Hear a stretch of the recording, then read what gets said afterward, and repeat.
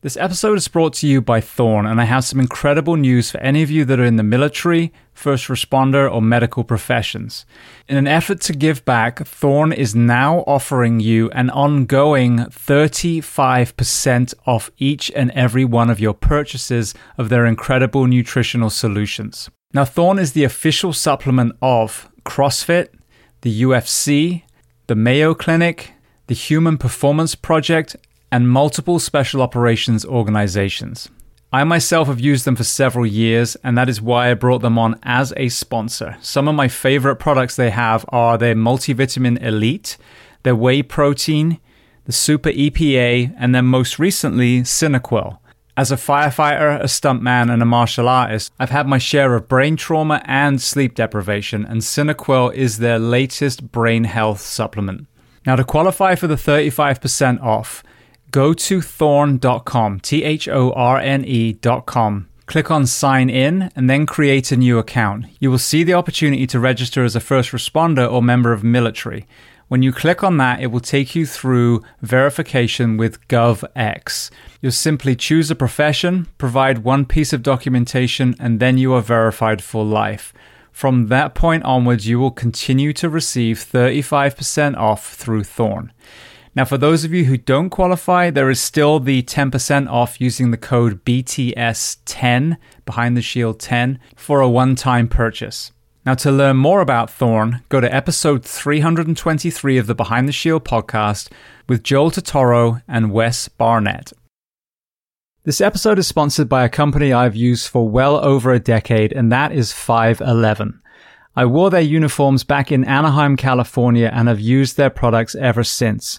From their incredibly strong yet light footwear to their cut uniforms for both male and female responders, I found them hands down the best workwear in all the departments that I've worked for.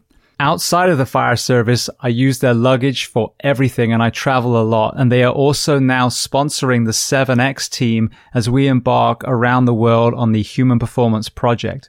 We have Murph coming up in May, and again, I bought their plate carrier. I ended up buying real ballistic plates rather than the fake weight plates, and that has been my ride or die through Murph the last few years as well. But one area I want to talk about that I haven't in previous sponsorship spots is their brick and mortar element. They were predominantly an online company up till more recently, but now they are approaching 100 stores all over the US. My local store is here in Gainesville, Florida, and I've been multiple times. And the discounts you see online are applied also in the stores. So as I mentioned, 511 is offering you 15% off every purchase that you make. But I do want to say, more often than not, they have an even deeper discount, especially around holiday times.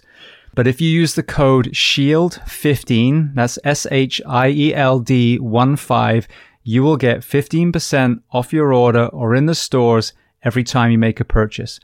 And if you want to hear more about 511, who they stand for and who works with them, listen to episode 580 of Behind the Shield podcast with 511 Regional Director Will Ayres. Welcome to the Behind the Shield podcast. As always, my name's James Gearing, and this week it is my absolute honor to welcome on the show British firefighter and author Leigh Hosy-Pickett. Now, I want to just preface this episode. This was the first time I sat down and recorded since I came back from 7X, the Arounded World venture with the Human Performance Project team. But whilst editing and listening to the recording, I realized I did a lot more talking than I normally like to do. These were areas I was very passionate about. It was great to compare and contrast with a fellow British firefighter.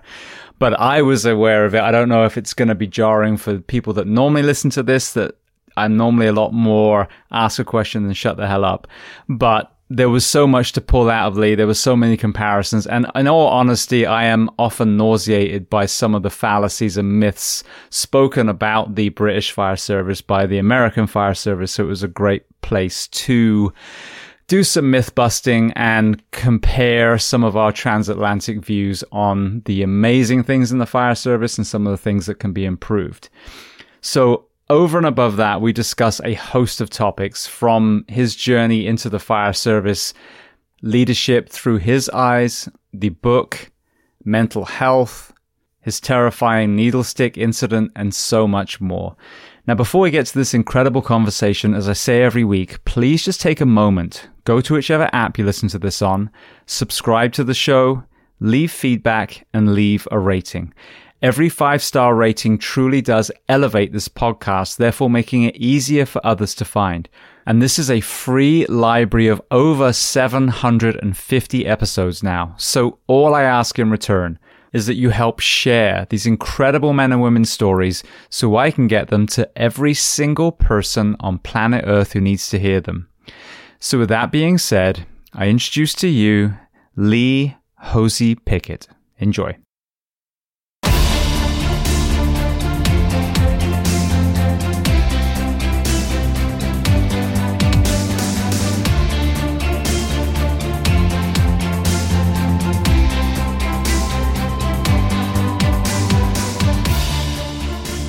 Well, Leigh, I want to start by saying thank you so much for not only taking the time to come on the Behind the Shield podcast, but also physically come down to Hyde Park when I was there with the 7X crew and support the incredible runners that were there that day.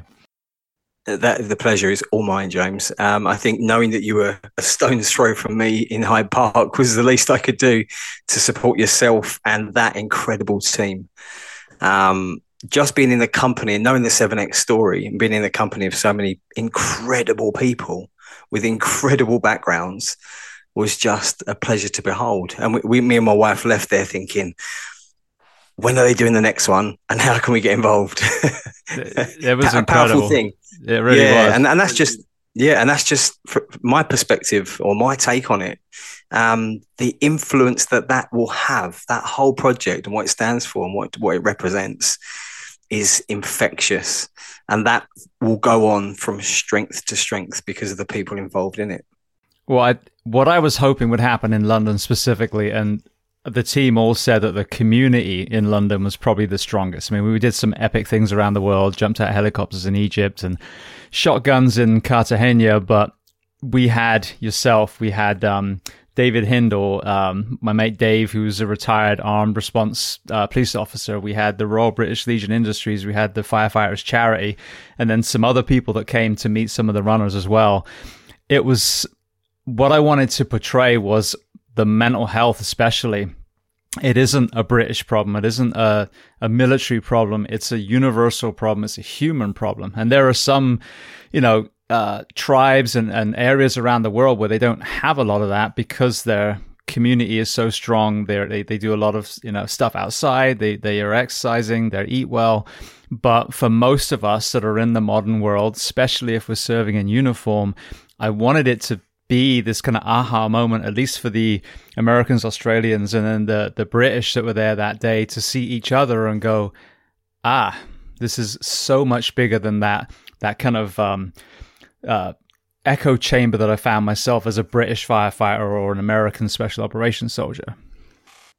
Absolutely. And it's a shared problem.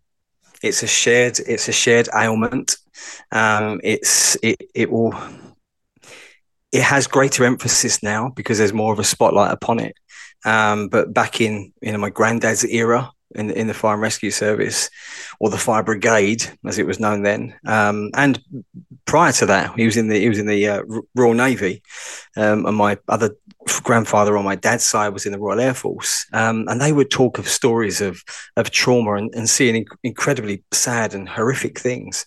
But as generations have gone on and we learn more about the causes and we learn more about treatments and how to manage it, I think that more of it comes out. And it's not that there's more of it because of the jobs that we do, but I think the more that we understand it, the more people share their own stories of it, and it then becomes a bigger subject and a healthier subject. But going out there and representing mental health and mental well-being and suicide prevention and all those things that are just unfortunate byproducts of the incredible jobs that we do is still a message that needs continuous peddling and getting these people to come out and say, do you know what? I'm in a bad place as well. And by going to each of those countries, like you did on each of those continents, you've touched that military, that first responder community there.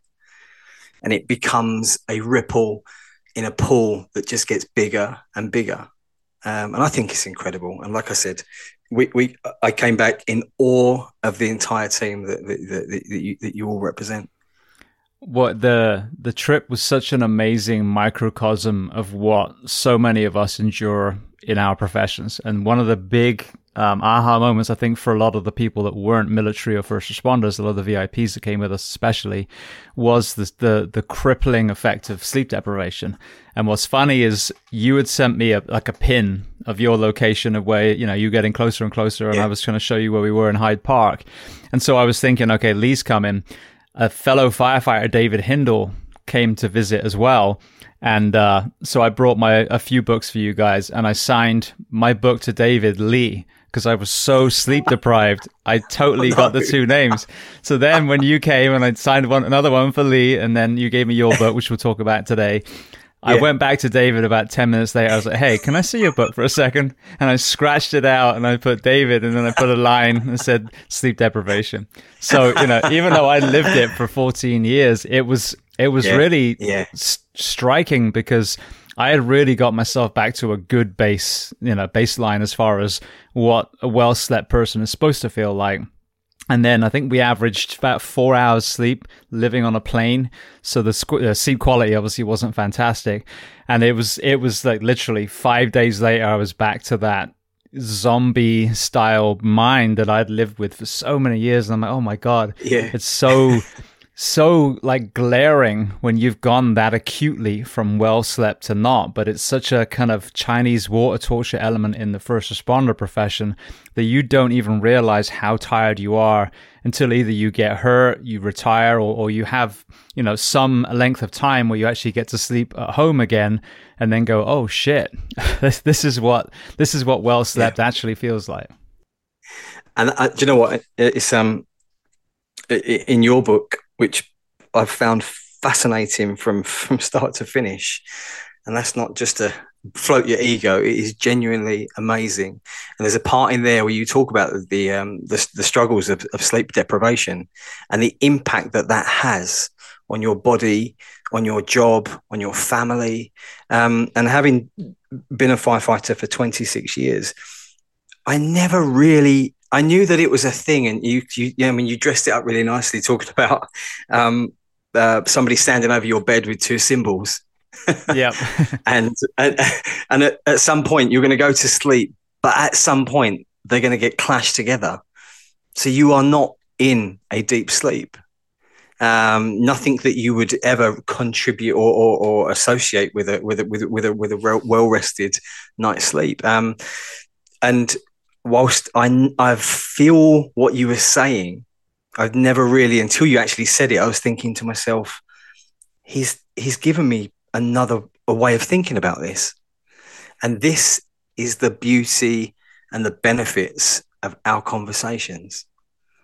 Because when you impart another perspective on something to somebody else that knows what you're talking about, they go, oh wow, it's like a penny drop. It's a moment of clarity where you think, he's got it. That's the tiny piece of jigsaw puzzle that I was looking for to explain what I'm feeling. And that is why we do what we do. We're invested in the conversations that we're having, just to build a better place for everyone and the jobs that we do. Absolutely. Well, that's what I found, is I was having all these light bulb moments from other people, and none of these thoughts are my original thoughts. They're all coming from these great minds. But I'm standing, on my own in a room full of light bulbs. I'm like, this is so wrong. We need to get these light bulbs to everyone else. So that was what was a beautiful thing about, like you've done, writing the book, but also the podcast, is, all right, how many different forms of media can we disseminate information? And my next book I'm writing, my pipe dream is to get on the screen this time, because if you really want to get into people's eyeballs and sow seeds into their minds, then that is the ultimate one. But yeah, I mean, that's what's so sad. I don't know if you find it in the British Fire Service, but here in America, we're just so siloed that these departments just rarely speak to each other. So you have incredible ideas and incredible leaders and incredible innovators, but they only exist in their own department. And then more often than not, their department doesn't even want them to be that person. They're actually accepted by other departments, but not their own. Yeah, incredible. It's exactly the same here. And it's a real shame. And you'll find that those people with incredible experience and knowledge and a broader way of thinking, they're not silenced, but their ideas don't get the limelight because it's not on an agenda. And I've had this quite recently, and with my service, in having a greater discussion about mental health or mental ill health and PTSD, and what excuse me, what are they doing to reduce the amount of suffering in somebody's career, wherever it may fall, beginning, middle, end, and the cumulative effect of exposure to trauma, and saying we need to focus our minds, or I know where I need to be, but you as an organization need to focus your efforts more on this end of somebody's career before they've been exposed to this terrible trauma, and give them resilience tools. But what I've found in recent years is, because, now this is just my opinion, but an informed one, that organizations have key performance indicators they're measured on. And these come down from government and home office levels. And I don't know, it might be you have to have a working smoke alarm in every home in the borough that you're responsible for. That's what you're measured on. But mental health, mental ill health, long-term sickness, PTSD is not a KPI.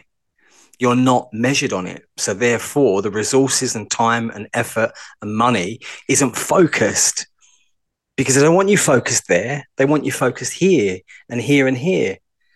So when you're coming up with innovative ways of perhaps or encouraging them to think differently, they're like, great idea, but because it doesn't, sadly, it doesn't seem to interest them, because it's not what they're measured on. And these people that are in their silos, in their departments, are dictated to by their bosses and so on and so forth above them.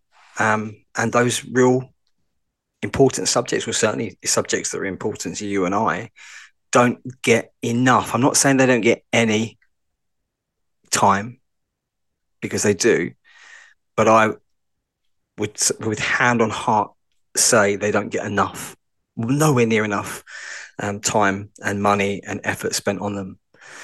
And where does that stop? When does that change? Yeah, well, using English men and women as a perfect example, something I've said recently is, at some point, the British said, we're not going to send children up chimneys anymore. We're not going to work children in the factories anymore, because they realized that these children were dying. Well, look at the first responders, of a lot of these modern countries. The same thing has happened. And the problem is there's still that focus on, which nozzle are we going to use, now, or, which is the best PPE van, or, even the clean cab, which I think has a lot of value to it. And I had the Swedish firefighters behind that on the show. But if we're not looking at the resilience of the human body and their immune system, and we're talking about cancer, for example, again, we're missing a huge part of the whole conversation. So if the SAS or the SBS are getting a high level of training and getting human performance, experts to make sure that they operate at the highest level, why would we hold police and fire at any different standard? Lives also depend on us. I know, it's obscene, it's disgusting, and it's immoral. 3 words are plucked out of the air immediately. It's, one of the things that I've always tried to find the answer to, but found it impossible, was we all know the firefighters, the men and women that have died in the line of duty. You know, their deaths are very poignant moments, and it's a reminder of the dangers of the job that we do. And very seldom do you have the information about those firefighters that committed suicide and the high numbers, you know, countrywide, worldwide. Why? I don't know why we're not, because it's such a fundamental, you know, for me, they have indirectly died in the line of duty. 100%. Because some of the exposure that they've had, you know, ultimately we don't know. Well, I guess those that are close to people that commit suicide have an understanding of maybe why. But those that are in the first responder world, that have maybe on top of their personal struggles with family and relationships and finance, whatever it may be, have got that real compounding issue of the exposure they have in the line of their work. And it's just that maybe that one thing that just tips them over the edge, you know, just one thing they cannot cope with anymore, that just gives them that ultimate decision of, do you know what, people will be better off without me, because I know I'm an emotional liability, I'm a mental liability, whatever they want to brand themselves, which is tragic. Is well, I don't know. Like I said, it frustrates me that the numbers aren't there to be looked at, and I guess they're not there because in part maybe that this can't be completely contributed to the job they do, so it's not measured. Yeah, no, and you see that. I mean, sadly, every time I see so and so was found dead in their home, so and so passed away suddenly, you know, it's okay, well, it was suicide or overdose. And I can see clear as day these days, but it's so sad because we still have this stigma on reporting it. And this is a societal thing, but until we actually take the shame away from suicide and understand that at that moment the brain is so miswired that they are as broken mentally as you would be if you snapped your femur, and then stop looking at it judgingly, stop bringing in some ridiculous notion of shame through religious beliefs or whatever it is, and just look at it as, how do we fuck up?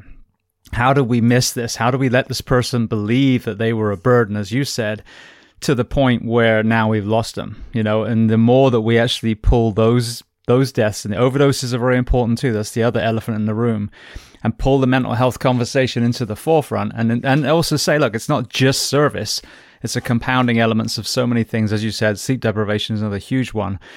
But until we pull that out into the light, it's going to remain in the shadows, and it will remain unaddressed, and we'll keep burying men and women in uniform, and obviously Absolutely. Civilians too. Yeah. And let's not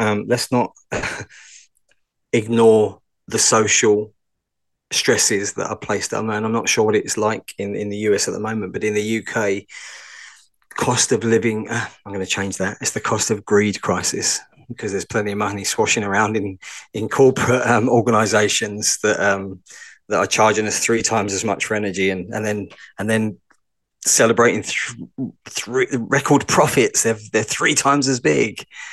I'm not surprised. We're paying more for our energy than we ever had. So I don't call it a cost of living crisis; it's a cost of greed crisis, and everything is more expensive.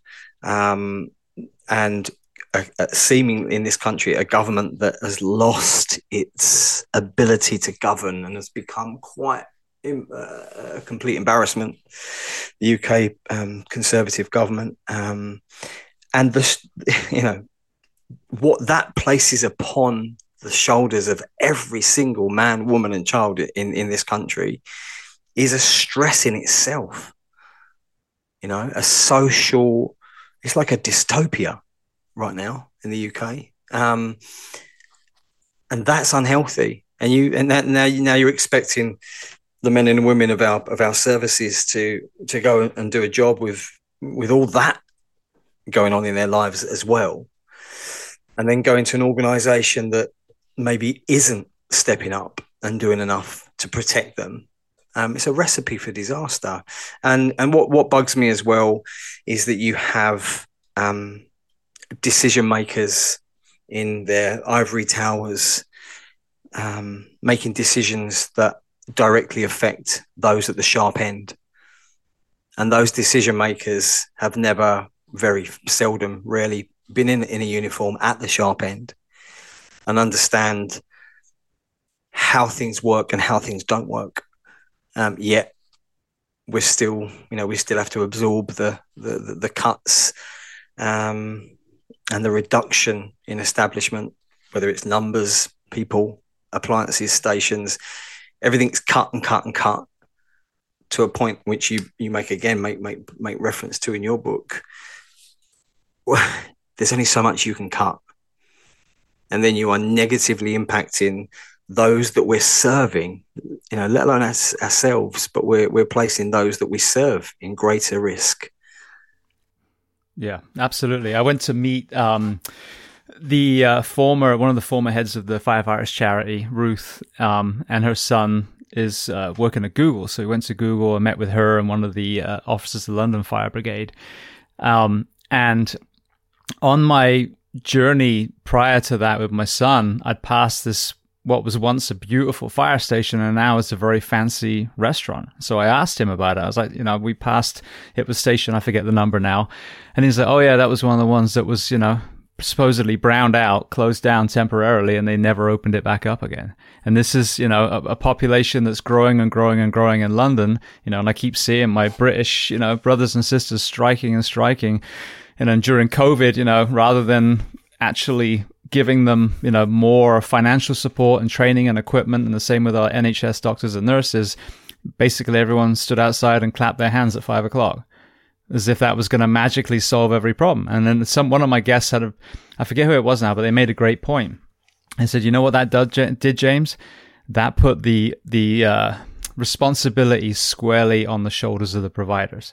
And it took, washed the hands of anyone that actually was responsible for more beds, more equipment, more staff, et cetera, et cetera. So this is the problem and you said on it before, the taxpayer pays the same amount of tax. And what they don't realize, whether it's in America or Australia or England, is that you're still paying the same, but your service is getting worse and worse and worse. That fire station that used to be a mile down the road is now 5 miles down the road. And this is the kind of voters element of this whole conversation. No one has given you a tax refund because they shut down the fire service. Think about that. Yeah, absolutely. Yeah, very, very valid point. And they don't get to find out about it. And I tell you what, and this does happen. The first time that some do find out about it is when they're waiting 10 minutes and their house is on fire and they're called the fire brigade and they're like 5 minutes, 6 minutes, 7 minutes, and they're looking and watching everything that they own burn to the ground. And you get there and they are so angry at you because you took 10 minutes to get to their house on fire. And in some places, I won't mention county names, but it was the year before last. They shut a fire station, and that night there was a house fire 2 minutes away, and an elderly gentleman died. And they fought and fought and fought to keep that station open, saying, we need a station here. It's a densely populated area, and that service said, we've got cover. That station can cover this area. That station can cover that area. And it took, I think it was 9 minutes. Whether the outcome would have been any different, I don't know. But it was fucking terrible press for that brigade. Absolute. And it should be a wake-up call. It should be a big alarm bell for every chief fire officer that is thinking of closing a fire station, and they're doing so based on statistics. They crunch the numbers, and we all know that statistics can be skewed and represented in any which way that suits the reader or the person that wants them. And I think it's awful, and it's dangerous. Yeah. Yeah, well, let's remember that, OxyContin had research showing that it was the safest opiate, and cigarettes were dispensed by doctors years ago. So, Yeah, you yeah, got to be careful where you get your statistics from. yeah, absolutely. Yeah, All right. absolutely. Well, we've just kind of, already gone down what's wrong with the fire service journey, and those need to be talked about. But I want to get onto your journey. Now, I think what's interesting about your lineage is actually the generation we need to start at is your grandfather. You touch on this in the book. Talk to me about his service in the Navy and the trauma of that particular incident, and then we'll walk forward how he then transitioned out into the fire service. Absolutely, yeah. Back in the war, he was in the Arctic Ocean on a naval frigate, and they'd lost their engine power. And bearing in mind, up there, it's fucking cold. Not just cold, it's fucking cold. Minus 18, I think he described. And they lost their engine to their boat, their ship. He'd kill me for calling it a boat. And little dinghy. And they lost their supplementary power as well, their auxiliary power. And they were literally just stranded. They were convinced that being so vulnerable that they would they would be discovered by a German U-boat in no time. But just as luck would have it, that current took them up to Greenland. Excuse me. And it was weeks and weeks. I forget how many weeks. A long time, 9 weeks, I think. All their rations had run out. There was about 20 men on the boat, and they just all had convinced themselves they'd all got to a place in their mind that they would die on that ship. And they just by chance they got spotted by a US Coast Guard.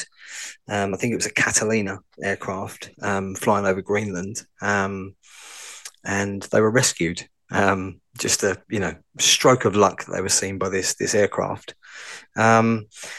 And he came back. Obviously, my nan was informed that he was lost at sea, presumed dead as well. She had that telegram.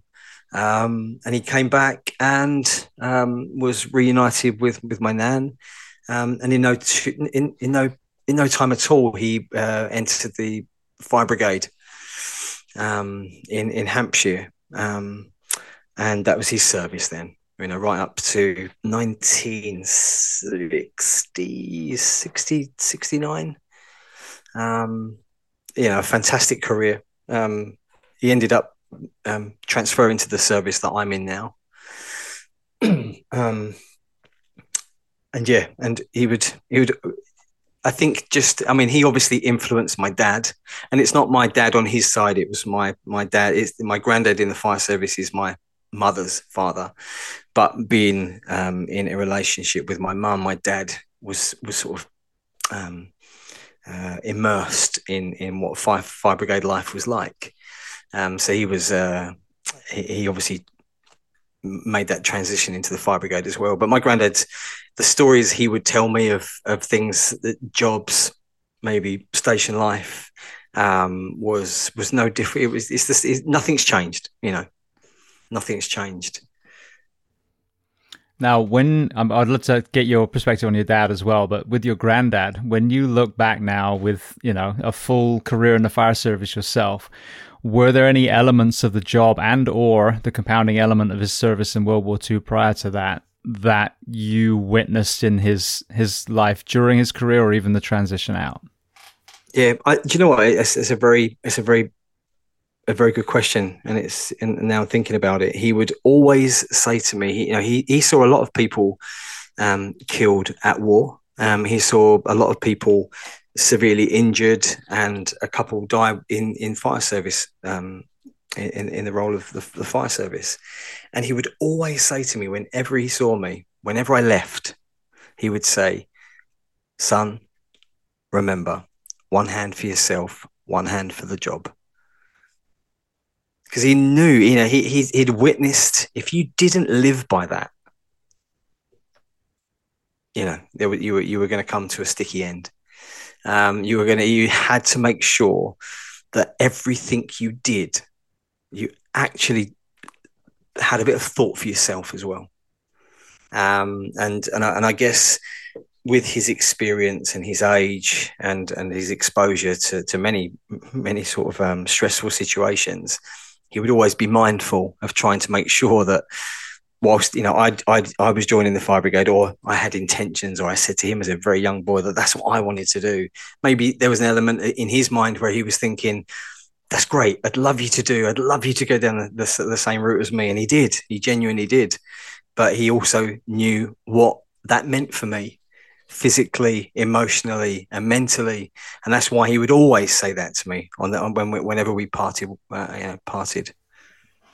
Love that. That's incredible insight for a generation back then. But I mean, you think about all the things that were probably still in place. Food was probably still pretty pure back then. I'm sure they sat around and did, off gas around the kitchen table a lot before devices and, separated dorm rooms and those kind of things came in. So, I would love to see that kind of side-by-side comparison of the pros of the fire service 100 years ago versus the cons.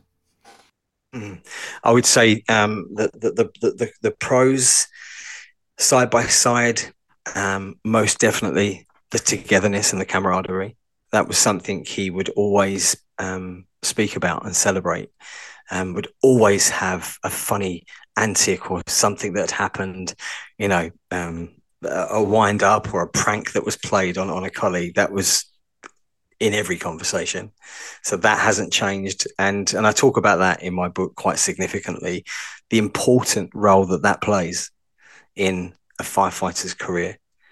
Whilst many may see dark humor or banter of that kind of description as maybe, I don't know, unprofessional or whatever they want to call it, it plays a significant part, and we'll definitely get into that. But he would say that whenever I spoke to him about my service, and he'd be fascinated around what are our fire engines like? What are your fire engines like now? He'd say, or what's changed? Do you still use this, or do you still use that?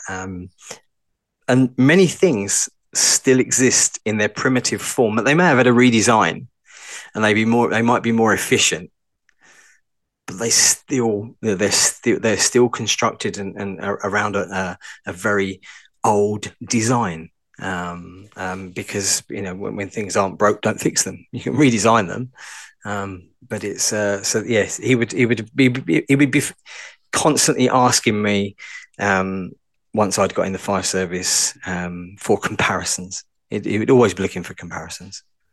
Now, while we're on the subject, this is one of the most, it's this heresy to say this in the American fire service, and it drives me crazy because it's steeped in this facade that this is tradition, and this isn't tradition. It's fire service history. It's a very different box that you put this in.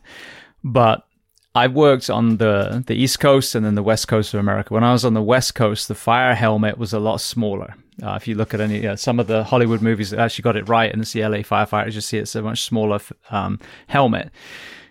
Fast forward to the last 10 years or so, the European helmet has morphed into more of a crash helmet, which when you look at any special operations team in the fire service is what they switched to anyway, pretty much. You look at special operations, whether it's the SAS or the SEALs, they're not wearing tin helmets. They have evolved their equipment to match the technology of today. But one of the biggest resistances in America is clinging on to this fire helmet that has roots in the 1930s. And it drives me crazy because it's just heavy, it's cumbersome. I've worn East Coast for most of my career, West Coast for part of my career, and the West Coast was 10 times as good. And then I've tried on the European helmet, and it just makes even more sense. You got, the light is in the helmet. You've got the comms in the ears. It's ergonomic. So, we talk about it's for them, yet we choose this fucking plastic sombrero to stick on our head when we go into a fire. So I'm jumping the gun a little bit, but were you present for that transition from the older kind of a fireman Sam helmet to the most modern one? And what is your perspective as an English firefighter who's actually fucking worn this thing between the two? You've nailed it already. It's when we changed. I was at training school, 97. In the winter of 97, and it was the old, like you say, the old fireman Sam helmet with quite a wide brim, certainly at the back, stuck right out, with a visor that went off over the top, and you used to bring that down. It was just like a big curved piece of perspex around your face. Heavy, absolutely. It's one of those things where you put it on and tip your head to the left, and you had to have a strong neck to bring it back level. I see the US helmets, and for me, I think tradition. I don't think anything else apart from tradition. And going over to what we use now, the Rosenbauer, and like you said, you've described it perfectly. It's so ergonomic. The design is very considered. It's evolved over many, many years. You have RTC glasses built in. You can flick them up, and then you bring down a fire visor for heat. So you've got a double protection. Comms, you have torches clipped on in any aspect, a torch lamp at the front. And they're lightweight as well. And they give you especially working in confined spaces, it does make sense. And why the US fire industry hasn't evolved, I don't know. It doesn't seem. I wonder how many injuries with neck. And I'm just thinking, if you've got a US helmet strapped up quite tight with the chin strap, and it's quite wide brimmed, and you get a partial collapse of some description, and it catches that wide rim, the jolt on your neck must be quite considerable. Now, there's an argument that if the wide rim wasn't there, that partial collapse ends up on your shoulder. So is there greater protection from having a wide rim, so that you stop those things hitting the rest of your torso?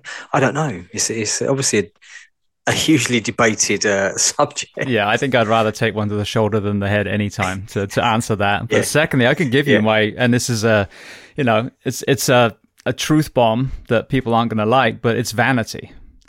That's why the helmet's still around now, because you ask people and they'll make fun. This is what nauseates me. Oh, the space helmet from the Europe. They'll make fun of the European helmets. Right. But I don't hear anyone making fun of night vision goggles and, the helmets that the SEALs wear. There's not regular soldiers go, oh, where's your turn helmet? But that's exactly what it's like in America. Yeah. And it's because they want to look like fucking Kurt Russell from Backdraft. That is it. That is it, because you're arguing about how you look. You're choosing a worse piece of technology because you want to look good, and you're going to grow your mustache, and you're going to rub fucking soot in your face so you can walk out, so that the local newspaper gets a picture of you, and you're going to lean on your pike pole in front of the burnt out house. This is the fire service that I see now, and I wore these fucking helmets for 14 years, so it's not like I've never worn them. But I can tell you right now, looking at the technology that you guys have, it is just hands down better. And it is simply egos that are getting in the way of equipping our American firefighters with the same, or take that technology and then click it up another notch, make it even better. But to say this is tradition is fucking bullshit. This is fire service history. Same as, the wool tunic and the, 3/4 length boots. It is history. Tradition is courage, community, bravery, service. That is tradition, not mustaches and fucking leather helmets. No, you're absolutely right. And that doesn't stop there, does it? That bunker gear doesn't seem, we've got really comfortable gear that is lightweight. It's incredibly breathable, heat resistant, fire resistant, and it makes sense. And I see the gear that firefighters in the US wear, and it conjures up a sense of tradition and backdraft. But for me, I then think, is it really practical? What greater harm is being done by sticking to tradition versus moving forwards and having a little bit more consideration about the men and women that are actually wearing that stuff? Because somebody somewhere is making a conscious decision to stay there, because there must be in the private sector in the US, wherever you want to look at, oil refineries. I'm not sure where else. Where you would have, maybe the US air bases, the fire services on the air bases and the airports. they haven't got that traditional stuff. I'm certain that they've moved forward in more of a modern, ergonomic, sensible way. So somebody somewhere is making a decision, or no one anywhere is being brave enough to break the mold. Yeah, I think that's it. I think as a profession, I mean, think about it this way. We have worked what we call 24/48 now, so 56 hours a week for decades, my entire profession. And then most of my career is also understaffed, so now you work your mandatories as well. And we have a union that I paid dues to for 14 years that never addressed the work week. And it's the same with this. We have to take a step back, put our egos down, stop beating our chest saying, I'll sleep when I'm dead. And, this is any other helmet is worn by pussies. This is what a man wears. And be like, for fuck's sake, get over yourself. Find the best. Because you beat your chest talking about it's for them. Well, why would you choose a worse piece of equipment if you're really, truly getting on that rig every day, wanting to be the best responder you can be? If that's the case, you would fight tooth and nail for a better work week and the best equipment that you can wear. And if you're not modeling the special operations community, who holds us to the same standard as them, and I just did a post on that today, over and over and over again, then it is our own egos, our own narcissism that's stopping our progress and truly advocating for our wellness as well. Yeah, absolutely. And it's such a shame. I think I don't know much about the trade union officials and the way they organize and have you still got in the US, are there still those individuals steeped in tradition that don't like doing anything different in senior trade union positions that also where they should be perhaps considering more welfare around firefighters and firefighting, that you've got those people there as well. So the progress isn't going to be driven by the trade union movement. I'll tell you what it is what I've seen from my own eyes. And again, there's some incredible unions out there. There's some departments that I'm sure they're fighting for or even have some of these helmets, but we're talking about anomalies, not the masses. But what I've seen is when a lot of people get into union positions, it becomes self-serving. And one of the most disgusting things I see is the unions will actually oppose annual fitness standards. So because they know, and I've seen it with my own eyes in previous places, that if they are held to that standard, they will fail miserably. Now you have someone in the union position who's doing the polar opposite of what they should be doing. Rather than holding us to a fitness standard so that we can A, do our job, and B, as if not more importantly, have a long, healthy retirement, they resist fitness standards because they know that they themselves are slugs and they will never pass it and their job might be threatened. So this is, again, that self-serving, they're politicians is what it is. What we need is, passionate, fired up firefighters that will fight tooth and nail for, we don't have to worry about it in the UK because you have NHS, but here in America, the insurance, the mental health, counseling services, but also maintaining that bar to keep stations open, maintaining that bar to give our responders rest and recovery between shifts. And maintaining that bar so that we are the best version of ourselves. So when we do respond to that house fire with that elderly gentleman from the station that is open because they fought for it, now we're able to actually affect that rescue and save a life, which is the very nucleus of why we put the uniform on in the first place. Yeah, absolutely. And do you feel like we're in a different era? With greater emphasis on conversation and connection between people, and having incredible platforms like this, that we are creating more conversation, creating more challenges on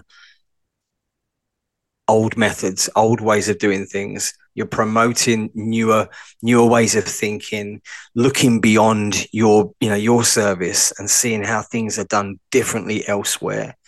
And I think this is a key, having a platform like this, because the newer generations, and I've had it, I was on Pete Wakefield's Firefighters podcast in the UK, and since going on there, I've had all manner of firefighters that have been surprisingly young and at the start of their career, that are saying, I heard you on the Firefighters podcast, it was incredible. I didn't know this, I didn't know that. And I'm just starting out in my career. And is there anything you can suggest or recommend that will put me in a good place for my journey on for the next 40 years? And I'm thinking, this is brilliant. This is the healthy target audience, those that are at the start of their career, because they're the ones that are going to be going on and making a difference. They're the ones that will be going on to champion new ways of thinking and new ways of being. I think it's an incredible opportunity. And I just wonder if by is there any sign of change because of the incredible work that you're doing and the messages that you're sending out? I think the answer is yes, and I consider myself just one tiny piece of this tapestry. There is anyone that's trying to make a difference. I mean, with your book and Pete's podcast and all these other people that, are out there just trying to force change. And there's, and I don't think it's even like the past is bad and we're trying to change it. I think it's the opposite. I think there's so many lessons in the past. And like, for example, in 1930, that helmet was incredibly innovative. But I don't think they thought that we'd be wearing it almost 100 years later. They would assume that it would continue to evolve. You see what I mean? So taking the lessons from your grandfather's era, I agree 100%. People just, oh my God, they'll fight over like fucking pistol grips on a nozzle. Like, it's still water that comes out the end, for fuck's sake. Water puts out fire most of the time, unless it's, class B or C. And then in which case, let's use foam or turn off the power. We know what to do with those. A ladder is still a great tool to climb from the ground to first or second, third floor and facilitate a rescue. These are the basic things that we learned from our forefathers. But the work week has changed. The application of EMS and 911 abuse has changed, and we haven't evolved with it. So I think this is what's so powerful about this platform, is that we're still kind of romanticizing of the fire service of old, rather than taking the innovation that our forefathers came up with, the SCBA and bunker gear and masks and, bailout ropes and all these other things. So we have to continue that and stop looking at it like it stopped 50 years ago, the war years and all that stuff.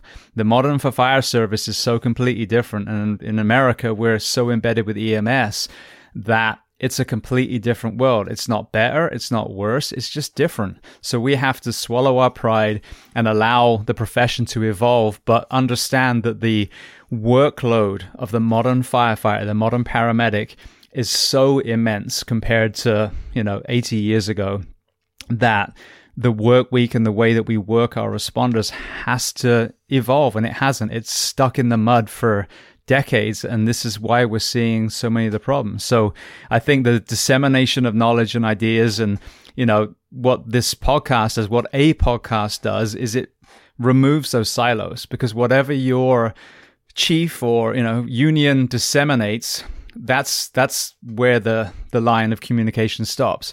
But you can hit play on a podcast, whether you're in Nepal or Cape Town or Reykjavik or Florida, and access the exact same information. And then you realize,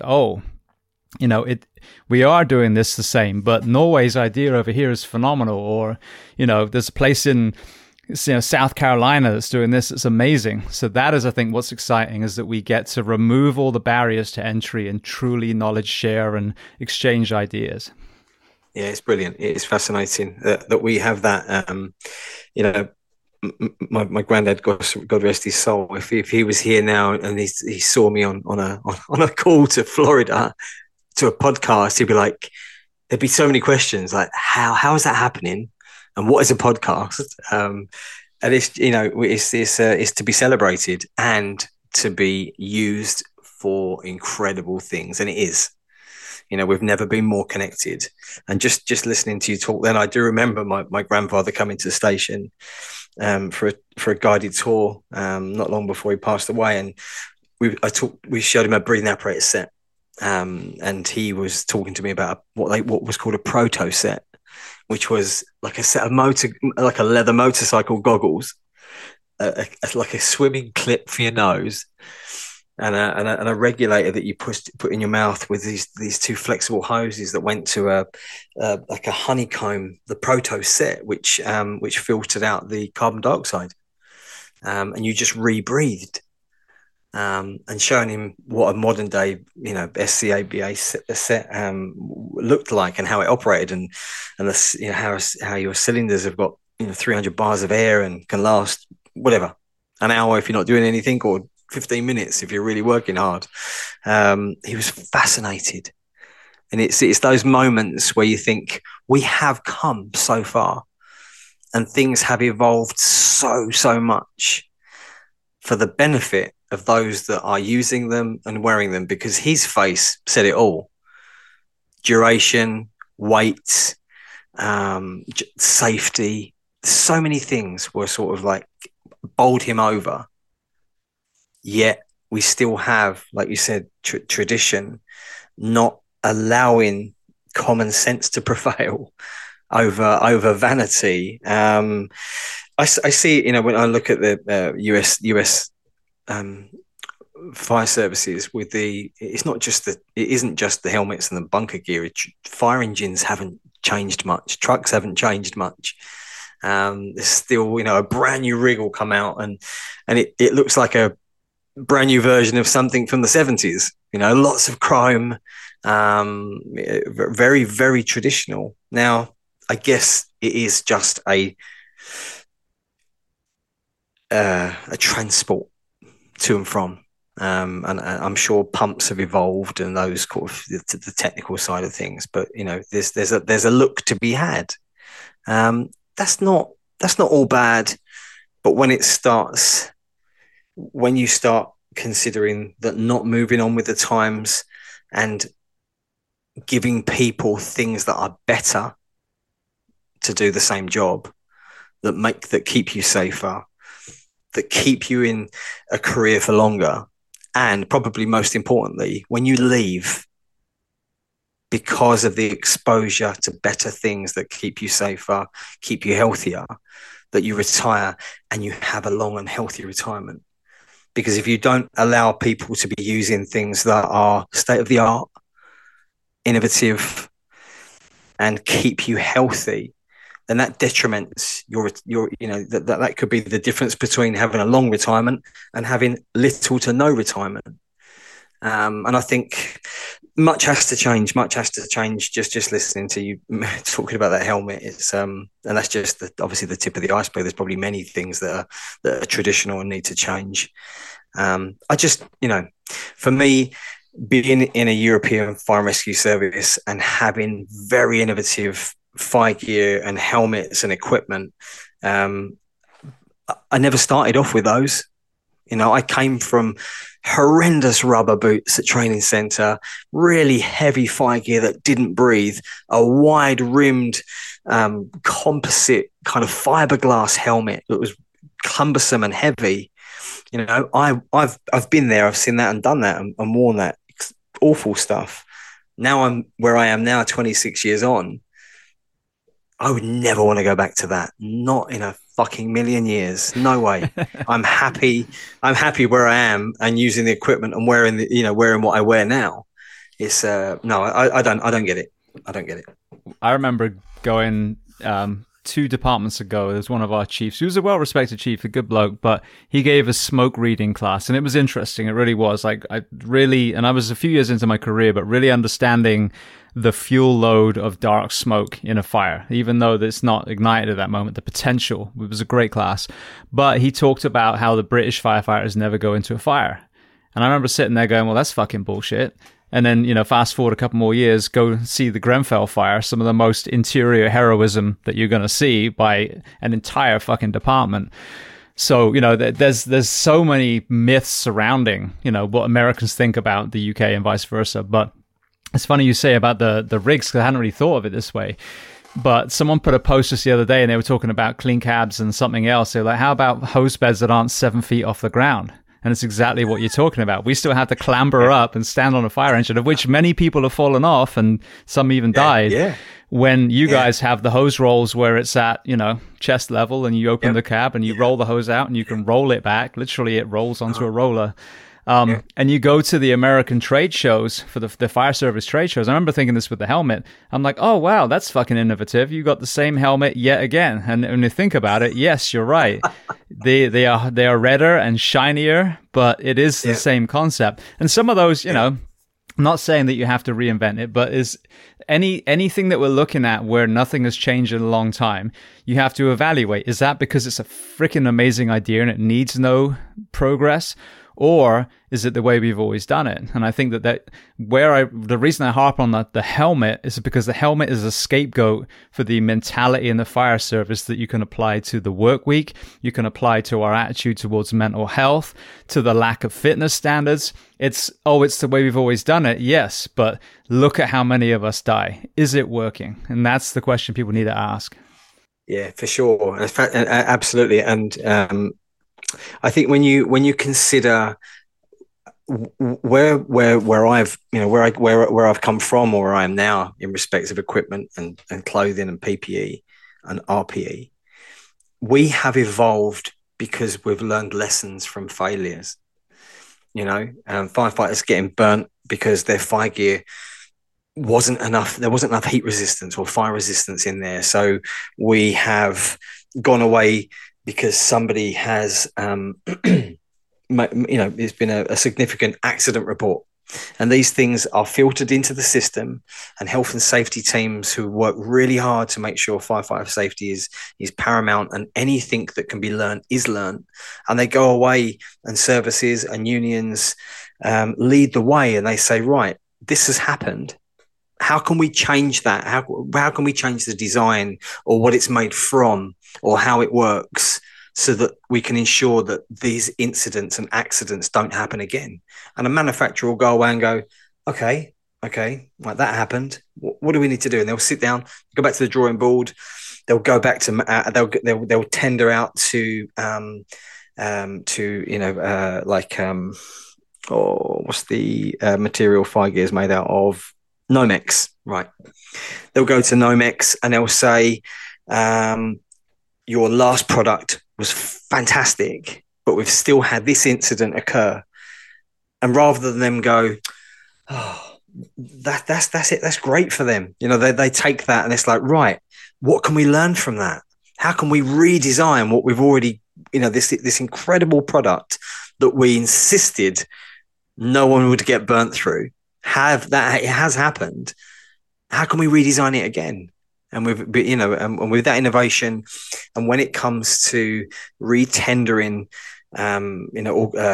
services going out and saying, right, we need new PPE, and they put out a big tender process, and they have stipulations. It has to be this, and this. And a manufacturer will go, oh wow, that's a lot of asks, but we'll go and make that work. And they come back with these products that are, no one thought that they'd be better than the last, but they are. And we keep moving forwards. And it amazes me how, and I think it must stem from that initial accident reporting. And I'm sure that happens, but what happens beyond that? Are the lessons learned? And is there enough desire and want for people to go out and do something different? Because it's very easy when someone says, it's very easy to say no or not do it. But that's quite a cowardly response. Take the challenge. If something doesn't work, go out and find another way of doing something where it does work and people do become safer. When I think about the US, because sadly, we've had so many tragedies where people haven't learned. I even in my favorite department, they had one specific near miss that I know was brushed under the rug. And rather than own it and put it out there and say, here's what almost happened, we almost lost these firefighters in this hazmat incident. They were very, very good at learning from other departments, but I wouldn't say they were great at sharing their own near miss. I had another one where a couple of firefighters were almost blown off a roof by a monitor on a truck, on a ladder truck. But when I think of the UK, we're part of Europe, and there are so many different countries. Sweden's very progressive in the fire service, Norway. Absolutely. And I think about Homatro, I think about Draeger, I think about a lot of these companies that come out of Europe. Whereas if you're in America, the other companies are American, because we are such a massive nation. What impact or influence is there of being part of other countries where the entire kind of mindset and culture is different on the innovation in the UK specifically? It's a good question. Is it? I mean, I don't know what trade laws are, import laws for using companies like Draeger and Rosenbauer. Have you ever seen in the US equipment with that label on? It's not an issue. It's not a case of we can't get it. We have those trade routes, right? The US? Yeah, no, I mean, Draeger is definitely well known. It seems to be, for some reason, more on the hazmat side that we have it. I don't know if it's because they have the larger capacity tanks. But Scott is one of our biggest ones. Then I just fell out of my head because I hated it, but there's another company. No, I'll Google it while you're talking, right. But I'm embarrassed because we did wear it in my last place, but I didn't like it at all. Sure. It's so it is, there is the US market for providing PPE, RPE and equipment it must be a billion dollar industry. I'm certain.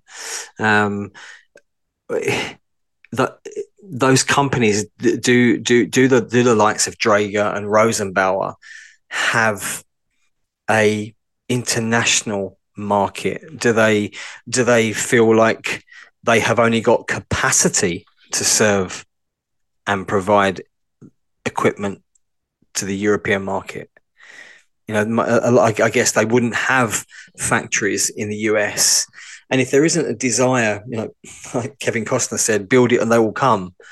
If there's no desire in the US for any of those brands, then none of those brands are going to go there and have the confidence to exist and perhaps manufacture there.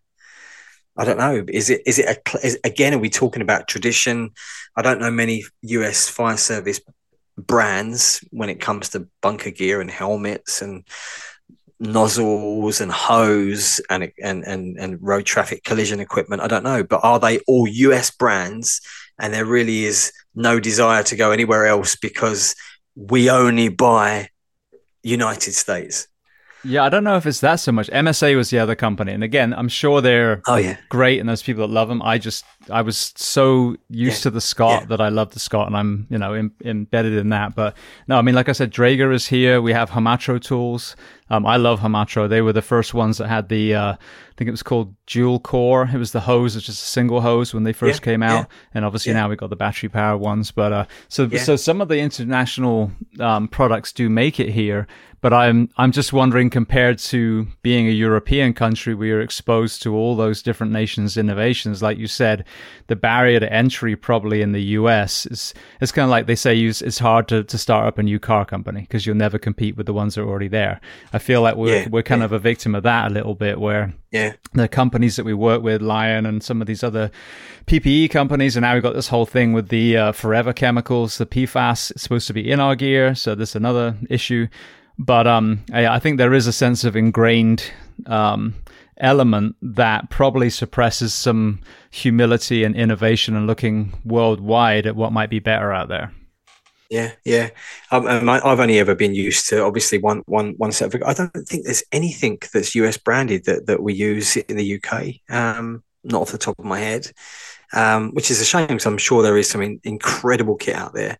I did actually have the opportunity to wear a Scott set once, and I felt like the regulator, breathing regulator, and the domed perspex visor was the vision in a Scott mask was absolutely brilliant.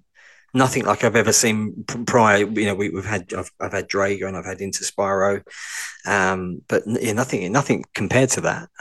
But there was a cost and a supply issue, I think, with Scott. So our service didn't go for it. I don't know. It's a difficult one to put my finger on. I think Scandinavian services are leap years ahead of British fire and rescue services, with everything, with procedures, with equipment, and with innovation generally. I've seen these new electric Rosenbauer fire engines. Well, the jury's out for me on electric fire engines. I'm still to be convinced. We've not done enough trials in the UK of them, but they look fascinating, and that's and they're already on the run in mainland Europe. So it does take a long while to catch up. Now, just on that for a second, because I know in electric cars, the absence of an engine and a drive shaft, if I've got that correct, if I'm not totally sticking my foot in my mouth because I'm not a mechanic, gives a lot more, obviously it's lighter, but also a lot more space. So I would think on a fire engine, all of a sudden now you would have potential for extra equipment to be stored on there where those would have been in the way. Yeah, quite possible, definitely. We're talking about direct motors on wheels now, aren't we? And a battery pack that sits at low level floor pan level. I'm sure there's more space. Again, things evolve, and things become better designed, and more user friendly at the sharp end. I'm not sure about e-fire engines yet, but I know London Fire and Rescue are looking at trials. I'm sure they're ongoing just now. You come back to about the way that the US do things, or perhaps Europe do things, and the US do their own thing. In the UK, we have an incredible thing called a national operational guidance, and we have all the different fire and rescue services throughout the country and they create it's pretty much like standardizing procedures so that everybody ends up doing the same thing. And what that leads to is a greater understanding of cross-border incidents.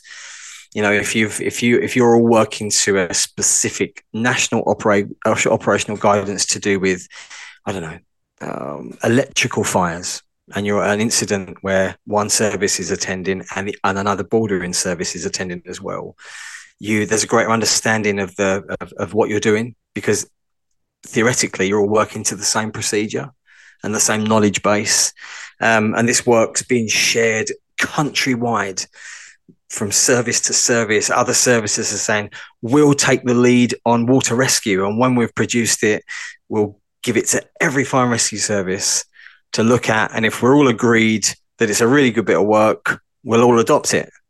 And that's what's happening now. There's some incredible work being done, and I've just in my email last week 5 new national operational guidance models for different arenas of work that we never had one before, and one of them being fires in waste sites, from recycling tires to scrap metals, and and all the different risks and that these areas pose to firefighters when dealing with incidents at these places. It's a much healthier place to be, and I think that's. I don't know why other services, I don't know why other countries don't learn. Surely there should be a greater emphasis on sending delegations once a year to an expo of some description and just absorbing what other people are doing, different ways of working, different ways of operating, different equipment, and just taking it back and saying, do you know what? I learned something last week. We should have a look at this. You know what I mean?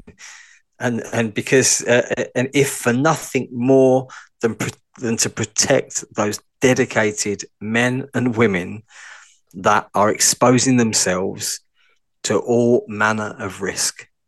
And that's the very least that an organisation should be doing for them.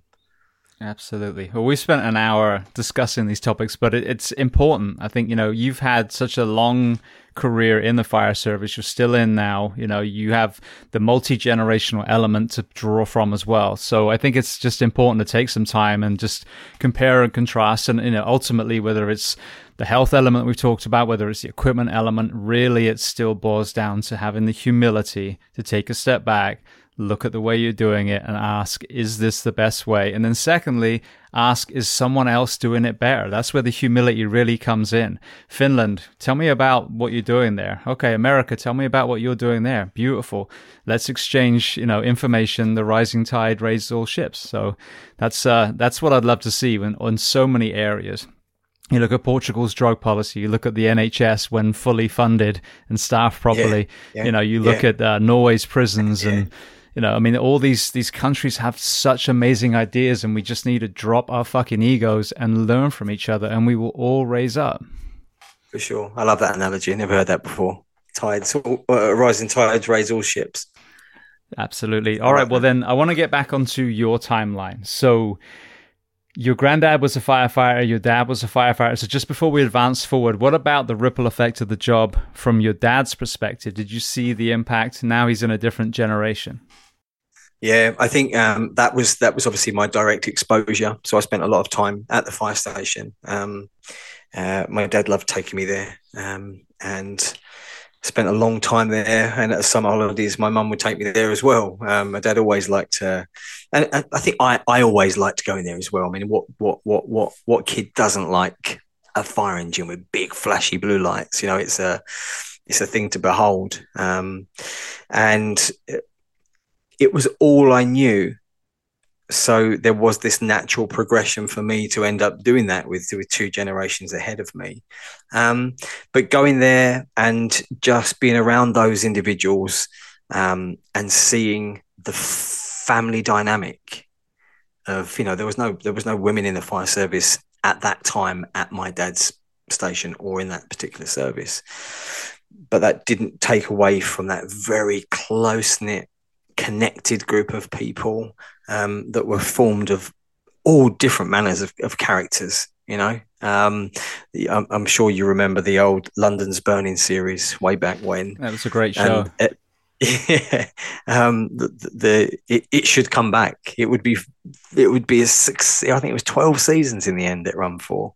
It would be successful still, and it was spot on. You had the grumpy one, the funny one, the prankster, the sick note, the thespian. There was a whole raft of people, and it was perfect. You've got one of each of those people on every watch, seemingly, and it makes for a really diverse, interesting group that brings so much to the table. So many people have got, so many individuals have got trades as well. So you've got this wealth of knowledge. You've got electricians and plumbers and gas fitters and mechanics, and builders that had those skills before they become firefighters.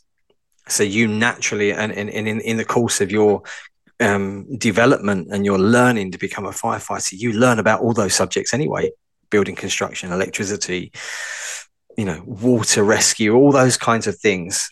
You become this wealth of knowledge, but having experts in those fields as well with you on the trucks was brilliant. And my dad always said to me, he has one of every trade that you could ever imagine on his watch, and you could build a house from the foundations to the roof and everything that goes inside. There's this incredibly resourceful set of men that worked incredibly well as a team.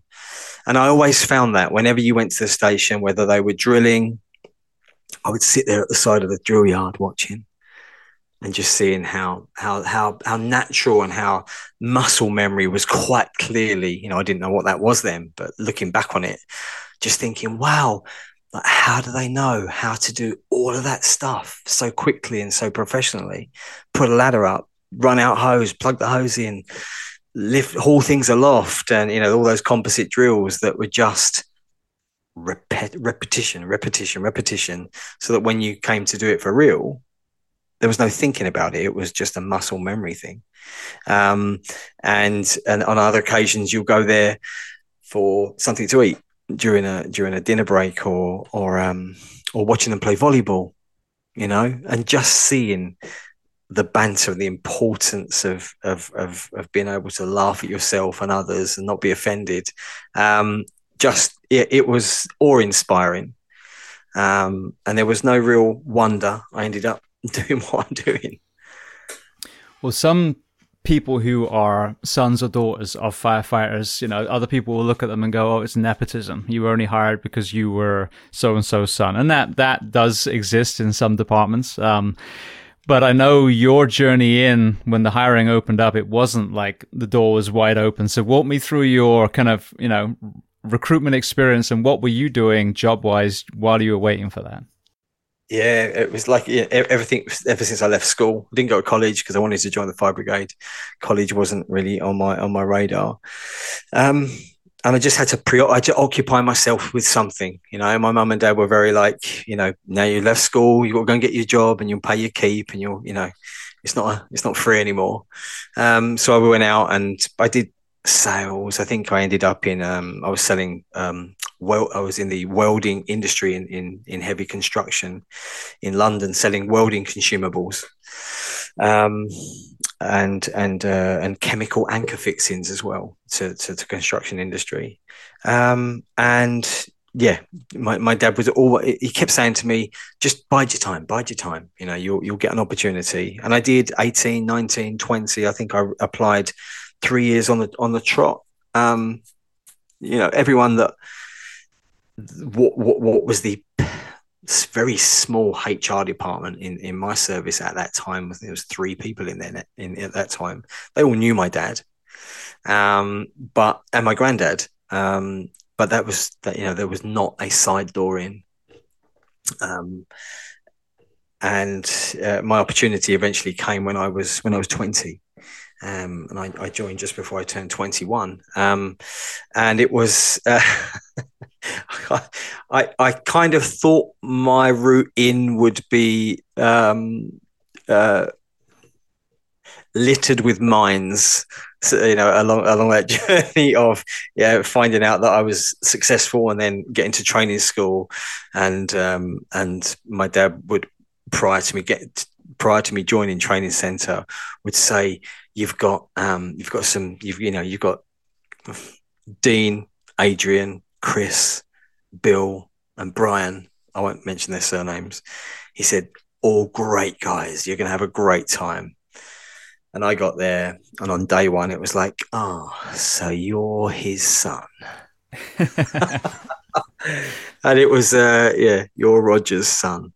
And like I mentioned in my book, I got quite a hard time, and it wasn't an abusive hard time. It was a funny hard time, because my dad is loved and adhered by everyone in the fire and rescue service, especially at that time as well.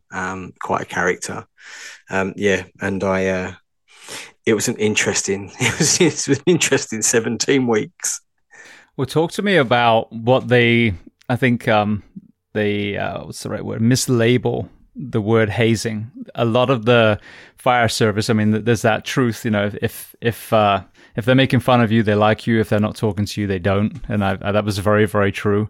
But the firehouse pranks, the things that would happen, especially when you were a probie or a rookie, I saw so many, and none of them were coming from any ill will at all. I heard of one in my last department that absolutely was disgusting, and everyone should have been arrested for that. But people being tied to the backboard when they screwed up, and then the entire contents of the fridge ends on top of them, the numerous buckets of water from the roof, and fire, the CO2 extinguishers in the pole holes. I mean, just a pole hole that, by everyone listening, is the place you slide down the pole, not someone's pooper. But just to clarify that. But yeah, so, innocent jokes, but it was all part of, like you said, the offloading of some of the stuff that we did in our job, and actually that bonding element too. So talk to me about some of the events that you remember in that whole arena. Like you said, there was no ill will in any of them, and I think even if you I'm sure they capture one, don't they, in backdraft at the beginning? No, or is it ladder? What's the other one? Ladder 49, the goose in the locker. Yeah. So yeah. That is hilarious. And that is what goes on in every fire and rescue service. And I'm sure from each end of each country, the world around this sort of stuff goes on. And I kind of sometimes think to myself, why does that happen? And I've come up with a number of answers for myself. And yes, it's that accepting you in. It's making sure that you feel part of something really close and trustworthy. And let's be honest, when you land at a station and it's your first day or your first night, you're not going to get a bucket of water over your head the moment you step across the threshold. That doesn't happen. Your watch, your crew gets to know you. They spend time finding out who you are, what makes you tick. They want to know that they want to be intimate with you, not in a sexual way, but they're genuinely fond of finding out who you are, because you're going to be spending so much time with them, and you are becoming like a fostered child, and they want to know everything. What makes you happy? What makes you sad? What offends you? What doesn't? What do you like to eat? What don't you like to eat? Do you like to drink? Do you smoke? Whatever it is, it's just curiosity, because they need to know you so well, so intimately, because when the shit hits the fan or you're exposed to something horrific, by just spending that time to get to know you on that level allows them so much compassion, or allows them to understand the compassion that you need, or the sympathy that you need, or the empathy that you need, because they've spent so long delving into you to find out who you exactly are. And once you establish that truth about someone, you know where their limits are. You know where their emotional limits are, where their humor limits are, where their physical limits are. And if there is any element, or if there's any area that needs some work, now they know this about you. They'll work on those areas. And I mentioned this in my book, and I've mentioned this on a couple of other podcasts as well, about the need for humor. And it's one of the first things that is kind of discovered about you when you arrive. And I've summed it up as simply as this: they know what you're going to be experiencing. They've been there a while. They've got different levels of exposure dependent on how long they've done, and they know what you are going to come up against. And for them to be able to make you laugh, for you to be able to laugh at yourself, and to feel like banter and humor is an everyday part of a firefighter's life, or any service, or any responder, military as well, that by pushing your boundaries of being offended, or extending your boundaries of offense, you're less likely to be offended out there seeing some horrendous stuff. Just being able to come back to station and say, I don't know, a moment of pause, a moment of silence around a mess table, whatever.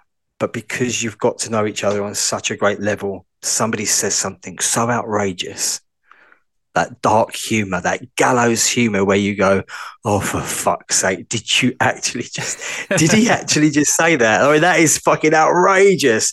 But everyone laughs because it's a depressurizing. It's like an instant pressure cooker release, where all of that pent up emotion and mental stress is purged.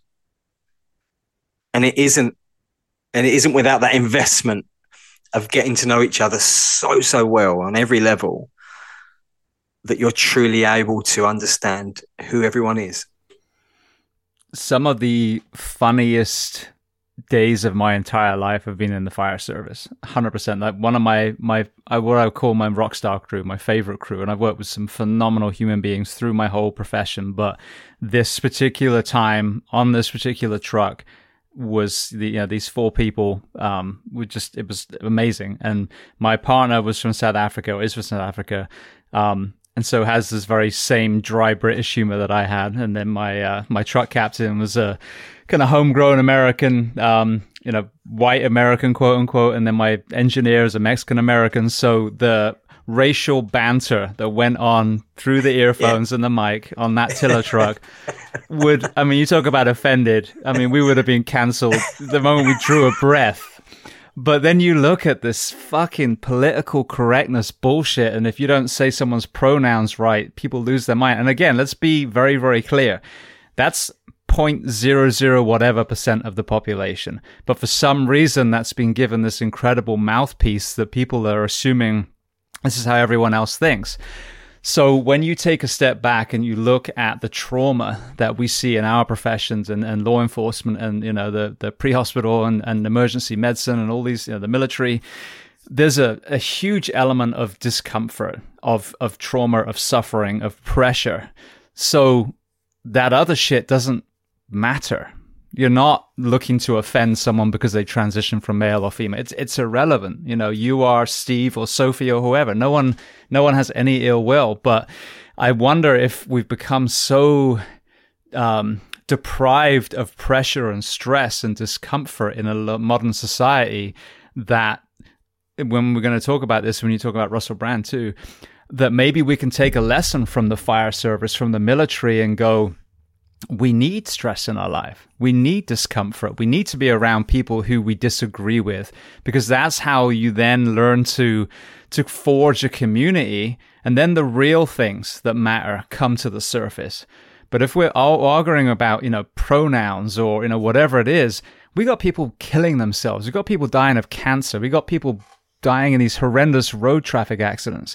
That's what actually matters. You know what I mean? So it's interesting coming from you couldn't think of a more opposite politically correct environment than Anaheim truck 1 A shift.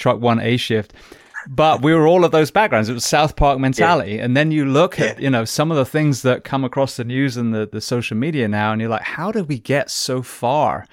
Because it's not that you have any ill will. It's just like, take a step back.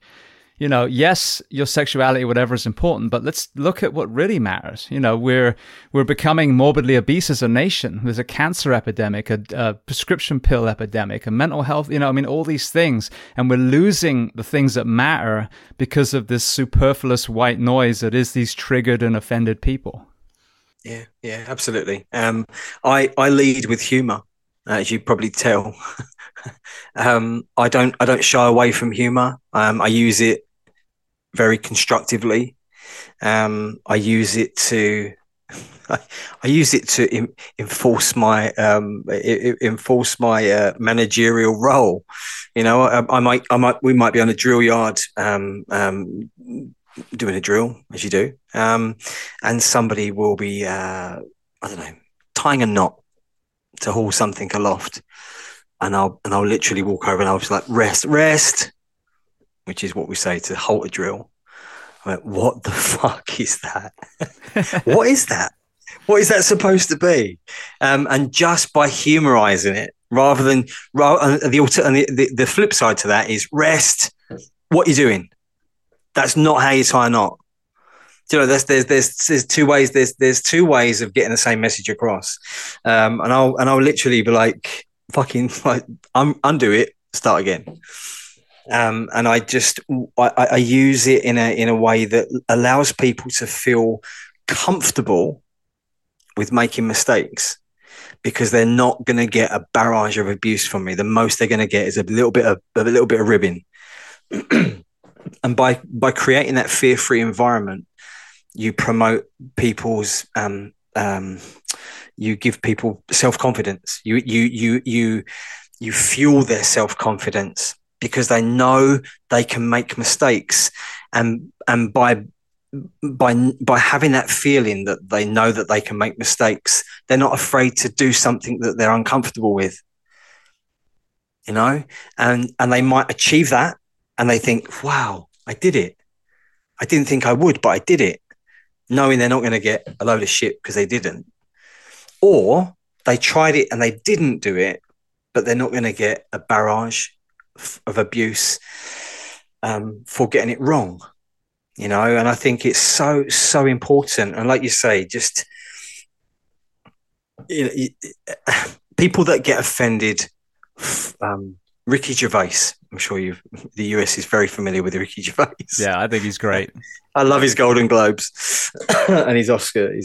Did he do Oscars or just Golden Globes? I'm not sure, but I'm sure you offended pretty much everyone in both those. Yeah, and he says, you know, he had someone come up to him and said, in an interview, he said somebody approached him and said, "What you said was offensive," and he said, "But you're the only person coming to me telling me that. If I'd said something truly offensive, there'd be a lot more than just you here. If you feel offended by what I said, that's different, and that's okay. Yeah, you're allowed to be and feel offended, but don't make it a big thing because it's not." And that's what and I think society or organizations have rightly come to the defense of those that have raised issues. But I think it's gone beyond that. And we've created this woke nation of people that I think look to be offended. You know, they every single alleyway or intersection in life, they look for the offense and they call it out. When in actual fact, it might be just a group of people, like a fire station, like a watch, and you've got this watch that's been together 20 years, long-serving hands, and they're in the mess, as they all are, every week. And a cleaner hears them having some banter, and they go and report them, and they're investigated for saying something offensive. And they all come together and say, "Hold on a fucking minute, this is our mess table, our way of being. This is how we communicate. This is how we are. We are the way we are. We're in this incredible group of people, and fuck them for being offended."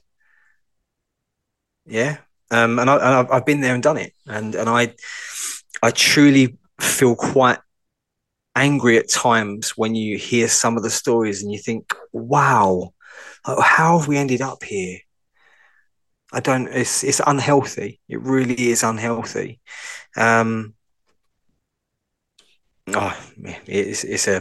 a rabbit hole. And I think for those individuals that find themselves on the end of very unfair investigations, you know, I truly feel for them. You know, I have been one of those individuals. And after a very long and stressful case investigation, I was found innocent of any wrongdoing. I knew that from the start, but it didn't stop me enduring that very stressful, quite serious investigation with a recommendation for dismissal at the end of it from a senior officer.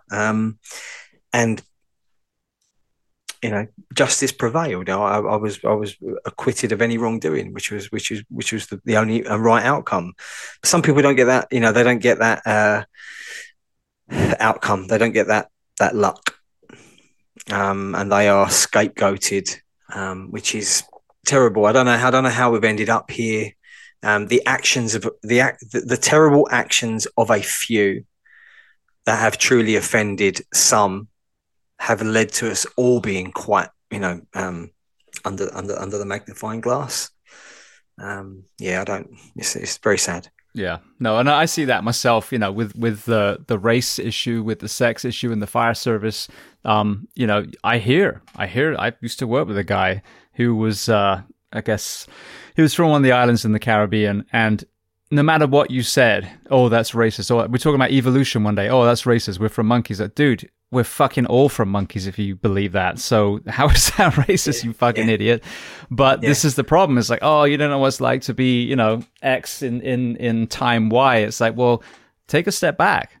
Like, you know, we've had female prime ministers, you know, if you want to take London, for example, a beautiful multicultural city. Yeah. When I think of British, when Americans think of British, they probably think of blonde, blue-eyed. When I think of the country that I love and adore, it's this tapestry of all over the world because, basically, long story short, our ancestors fucked over 2/3 of the world, and now we've got those beautiful cultures in our country. More than that, wasn't it? Yeah, well, there was something like that, but anyway, so that was when, we were racist shitbags back in the day. But you look at today, the barrier to progress is that victim mentality. And as you pointed out, there are people who have been victimized, but their genuine cries for help are lost amidst this white noise of entitlement and victim mentality. So if we can get the fuck over ourselves, actually realize, and that's what I love about Britain, you talk to almost anyone who's of any color or creed, what are you? Oh, I'm British. Well, here, oh, I'm African American, I'm Irish, German. No, you're American. You are American. You were born in America. Now your family might be from X or Y. My wife's half Filipino. She doesn't say I'm Filipino American. She says I'm American. No. So this is the problem, is that, some people deliberately pigeonhole to then get offended rather than realize that you're part of this beautiful movement. And there's no better example than COVID. Immediately people went two opposite directions. Families were destroyed, friendships were destroyed over something that ultimately was always a real thing. But the extremes that people went to was mythology that after they look back and, go, oh, well, can we just forget about that now? No, you can't fucking forget. You just destroyed all these people's lives. And that was a perfect example of this offended mentality. Rather than the common sense in the middle, let's figure out how to make Brits or Americans as healthy as possible. Go outside, exercise, eat good food. Let's put PE and good food back in our schools. All these things that would have positively affected everyone. They went two opposite ways. They shut down everything that was healthy, and you could get fast food and alcohol delivered to your home. And then no one put their hand up and was like, hey, about what we did, we need to talk about that. They just fucking moved on. And that's how I feel with this hyper extremist, offended, woke culture is that there are true victims in the world and you are fucking it up for them by this triggered bullshit mentality. Yeah, sure. And a lot of organizational managers as well are quite scared. When somebody comes to them and says, oh, so-and-so said such and such. And you think, okay, I know how I would manage that. It wouldn't be instantly formal. It would be, okay, in here, how can we sort this out? Right? Before we start creating a big fucking shitload of attention that no one needs, that as soon as you bring it to an organization's front door, there is only one route it's going to go down, and it's very, very formal and doesn't, generally have a great outcome for anyone. And by having that initial fact-finding meeting between the individuals, maybe separately or together, if we can't resolve it then and there, and an individual still feels vulnerable, and maybe rightly so, then it progresses. But there's this reluctance to apply common sense at the beginning and have a fucking honest, open conversation where if two people are happy to sit in a room and we go, right, none of us are leaving until we sort this out. A lot of that's gone. A lot of that's been removed, or you get managers or commanders, call them what you will, think, I don't know how to deal with this.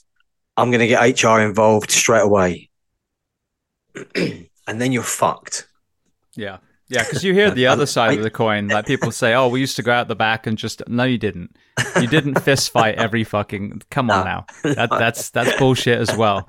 But like you said, how you actually resolve things is you sit down together around the dinner table in the office, and then unless it's a sexual abuse charge or something like that, well, you're not going to get them back in the office at the same time. No way. But most of these things, we're going to rub each other the wrong way sometimes. Yeah, I think what I saw, and it'd be interesting to get your take. The firehouses that were truly busy, you never had pretty much any of this bullshit. It was the ones that were quiet that you had the shift wars and a lot of these complaints. And partly probably the lack of calls, and partly maybe that the less aggressive firefighters sought them. I mean that as far as wanting to do the job, tended to find their way to the further outlying stations. Yeah, for sure. Absolutely. Busier stations are always healthier for obvious reasons. I truly believe that you can, as a decent watch commander, can make a difference on their watch, and they actually promote and they set their stall out, and they say, not immediately, but as you become a new face of leadership on that watch, that you say, this is me, I wear my heart on my sleeve. These are my expectations. This is how we're going to operate now. This is, I'm going to lead by example. And when you become really invested in leading by example, you then get a lot of take up from individuals who want to be led. They want to be not told what to do, but they want to be able to follow something.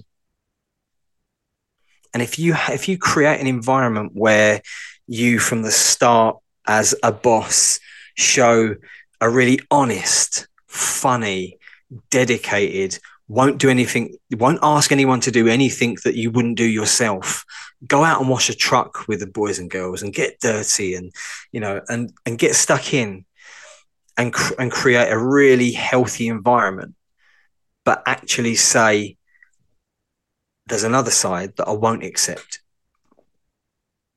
and that will be X, Y, and Z. Doesn't matter if he wants to be called she or she wants to be called he. None of that shit goes on my shift. And then you get to a point where those that want to stay and be part of that fantastic story stay, and those that don't, fuck off, and they're someone else's problem. I don't care. But you create this, you create this incredibly healthy workplace. And in doing so, you don't get people saying, I'm offended. Because you've created something quite special, quite respectful of the job they do, and respectful of each other. That and I'm blessed. I'm blessed that everywhere I've gone and I've led by example, and I've had healthy places where I don't have to have awkward conversations, noisy conversations. I fucking hate having to have conversations that are anything other than funny, because I want to go to work with a smile on my face, as I do all of my colleagues, and we all go home the same way, and it is leaders, you need good leaders. And if an organization invests in good leaders, or you can lead yourself and encourage others, or you see good in people, you see good leadership skills in people that are quite clearly natural leaders, that you show them a way of leading, and they go on to be their own bosses of their own watches. And in time, everything's healthy. You will have the odd rogue here and there, the odd bad apple in a barrel. But with a bit of investment, watches and workplaces can be so healthy. Well, two things that you hit on there that resonated with me. Firstly, I worked in the summer camp every summer for about 6 years. When I was still living in England, it was just for the 3 months. And the last 2 years, I rose to a leadership position and was in charge of the whole waterfront safety. So I was in charge of the lifeguards and the boating and all that stuff. The first of those 2 years, I went in all pally-pally. I had 4 years as one of the members of the team, one of the lifeguards, and didn't set expectations at the front door. And it just haunted me the rest of the summer. I mean, there was a guy that took the boat trying to show off, and some of the girls ended up crashing it. And, it was a shit show. And it was on me. I hadn't set those expectations at the front. The second year of the leadership position, I learned from those mistakes, and I forget if I was, getting mentored by someone as far as what I should be doing. But at the front door, like I said, I'm pretty, I like to laugh a lot too, but in that first meeting, it was like, here's what we're responsible for. Here's the expectations. Here's the parameters that we have to operate into. And then after the hard and fast kind of perimeter was set, then I eased off, and then we started having a great time. And it was an amazing summer, and everyone, knew where they were. Now, in the fire service, I always stayed at the firefighter level. I loved being a firefighter, a back seat firefighter, simple as that. But what I saw in the leaders that I respected, and you can also say leadership at that role as well, senior firefighter, whatever you want to call it, is every time that my leader, my officer, was out there, just like you said, washing the rigs with me, as my captain used to say, one works, we all work. I love that. How can you sit in a lazy boy watching TV when your engineer is out there checking out the rig or whatever it is? And so that was the other element. So if at the front door you have someone who maybe potentially might be offended, quote unquote, but from day one, you are doing everything that you're asking them to do as well. You've removed that power of, you're picking on me, you're separating me, you told me to do this thing no one else is doing. If I clean the shitters, then you should clean the shitters. If I clean the truck, you should clean the truck. If I'm out there doing PT or doing some training and gear, get your fucking gear on and come out here and do it with me. And I think that's, so what you've hit on that is one of the reasons maybe that we're seeing some of these problems is in a bad department that I worked at. I would be told to go do X, Y, and Z while my lieutenant sat in his office checking his fucking Facebook. That is the environment that's going to create potential problems. Yeah, for sure. Yeah, I've said that throughout, and I've been blessed with having some poor managers. That might sound a bit odd. No, trust me, I've learned a lot from the shitty ones too. Yeah. But it isn't until you kind of sit back and go, wow, fucking hell, if I ever get to a position of management, that is not how I'm doing it. And then you obviously you get the benefit of those that are incredible. And it's such a healthy place to be because you've got these two examples, one, what not to do, and two, what to do, and then some, and grow and progress from that point on. And I've been very lucky, very, very lucky with the exposure that I've had some incredible senior officers, incredible watch firefighters, long, old hands that have done. I said goodbye to one in January, retired, done his 30 years. And I said to him in his speech at the pub, I might have had a few to drink, but I managed it.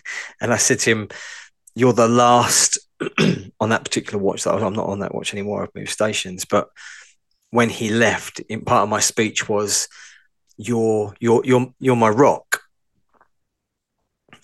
For me, this was your watch.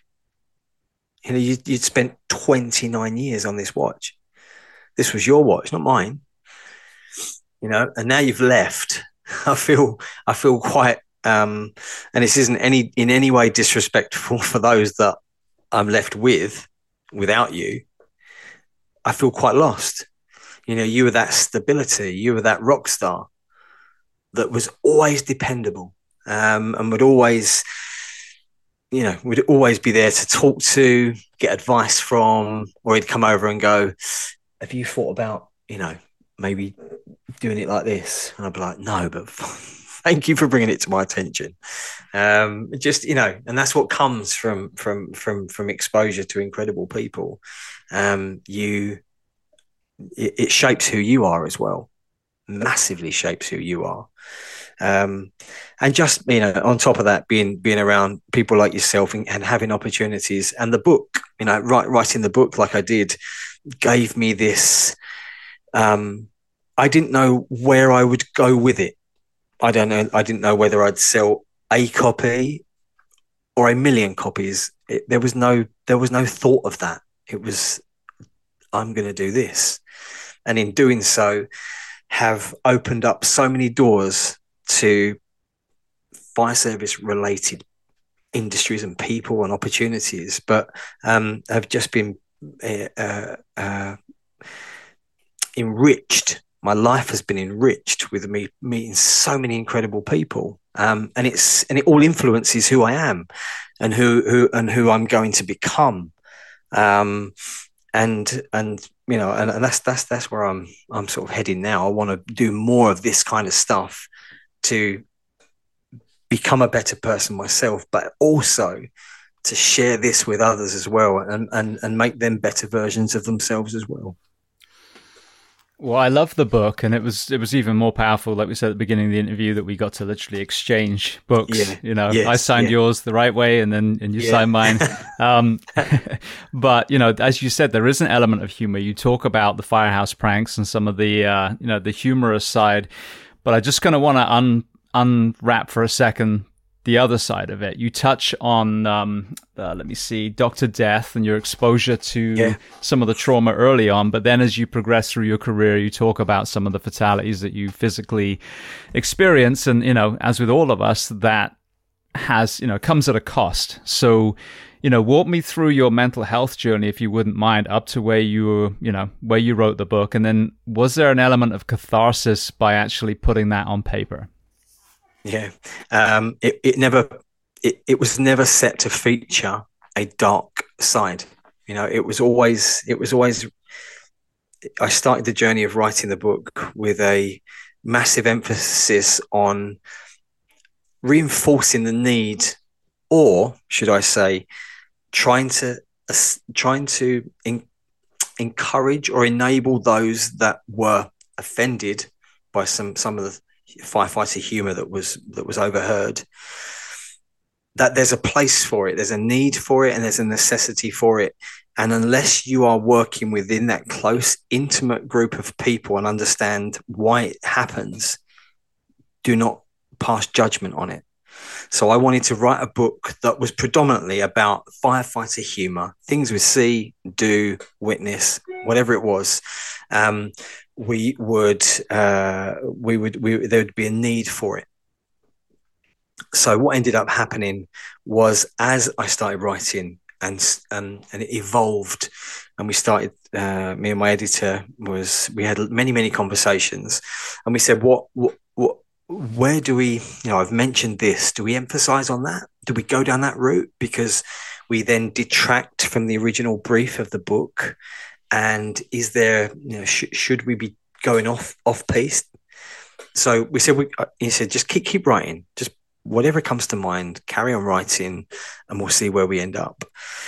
And as you say, as I started to talk about Dr. Death and my experience of death and what I'd witnessed up to that point in my life of joining training school, which was very little, around what death actually looks like, I was compelled to keep writing. And the more I wrote, the more incidents I remembered. And the more incidents I remembered, I was thinking, fuck. I thought I'd kind of dealt with that, and now I've re-exposed myself, and it was quite a powerful thing, because I'd started to experience feelings for those incidents that I hadn't experienced at the time, or certainly immediately after, or in the weeks and months after that. I started remembering specific details, and at first I was really uncomfortable with it.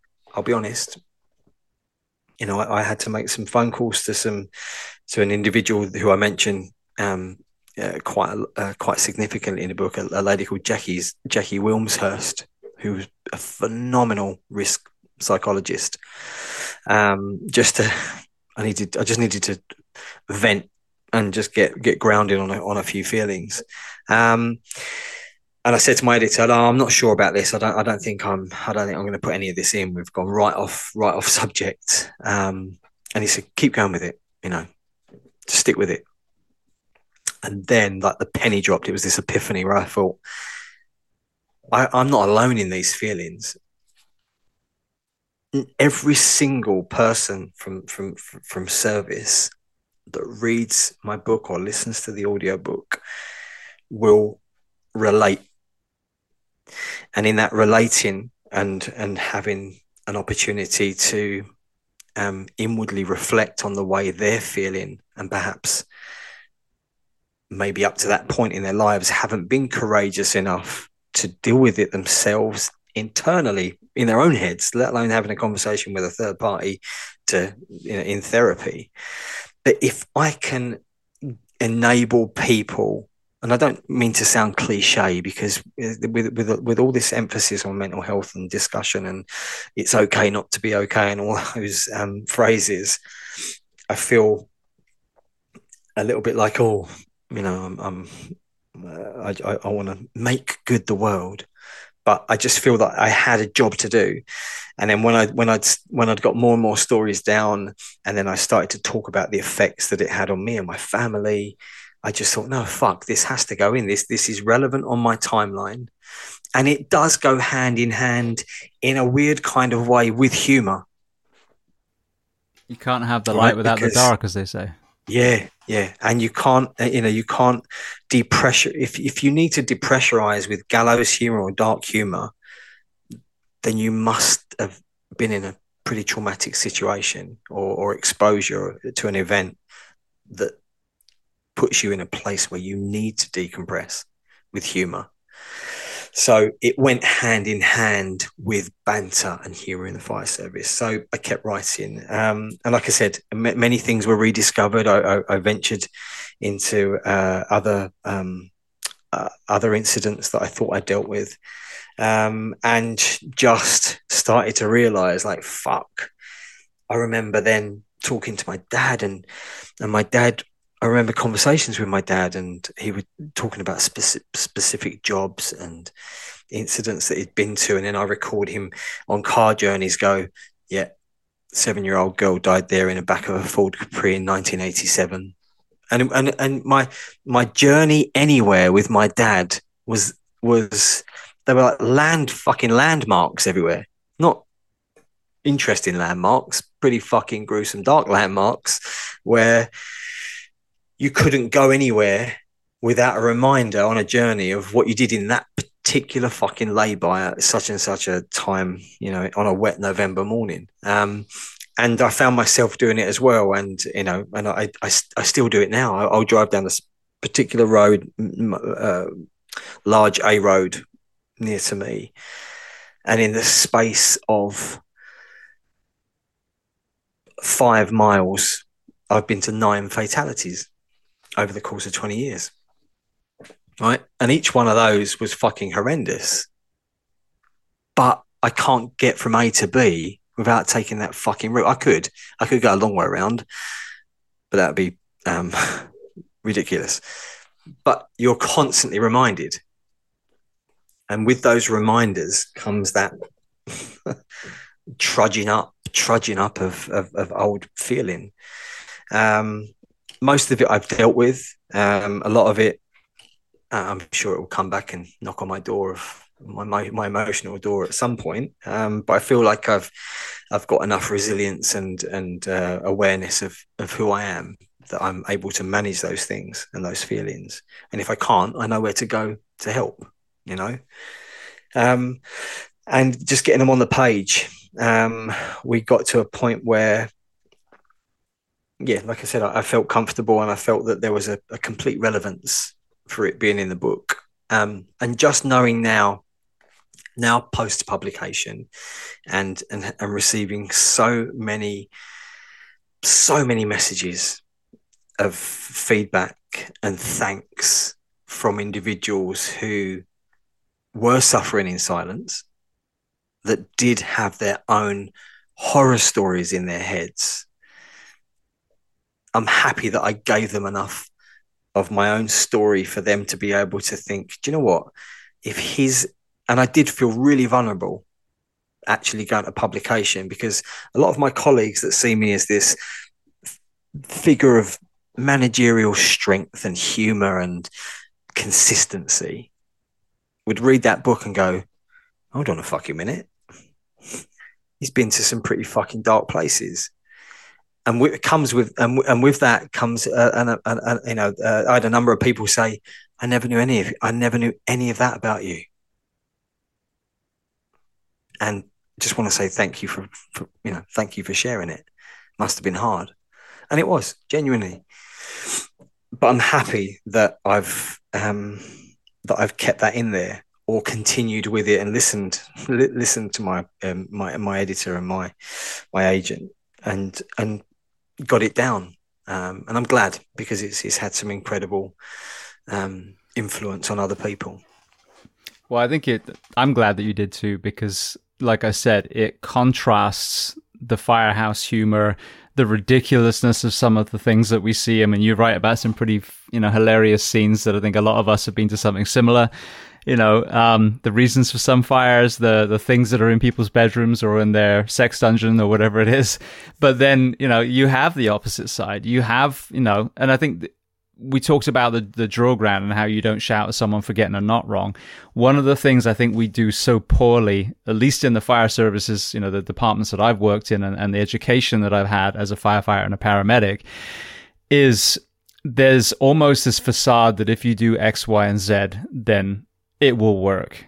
And actually, a fire scene is a complete clusterfuck. I mean, it's organized chaos, and that's why you're leaning into your skills and your muscle memory and everything else, because there's such an unknown. I mean, especially on a large scale like Grenfell or, some of these big incidents. I'm sure the antique fire that you have is probably similar to that. But then in the EMS world, where we do so much in the American fire service, well, if you give these drugs and you defibrillate them at this, amount of energy, and you do these compressions and you give these breaths, then the person will live.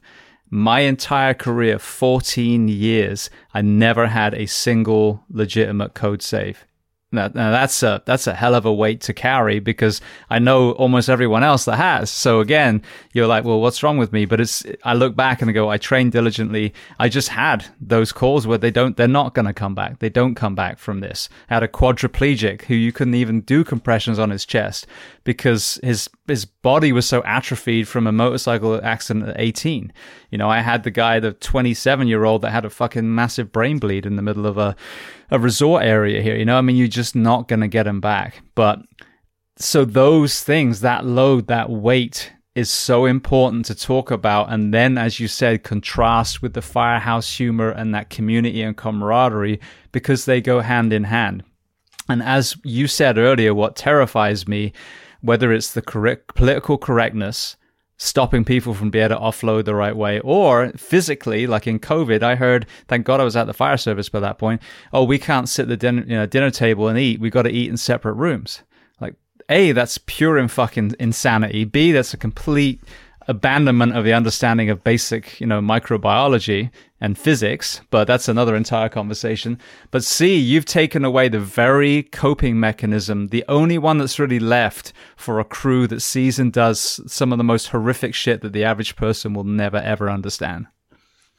Yeah, for sure. That happened everywhere. At the time, I think most people thought, I genuinely think most people were concerned. I think society were considerably more concerned than the first responders.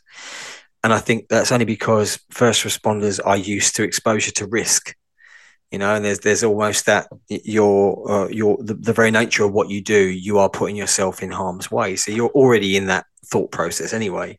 You just had to tighten up what you did a little bit more, and health and safety was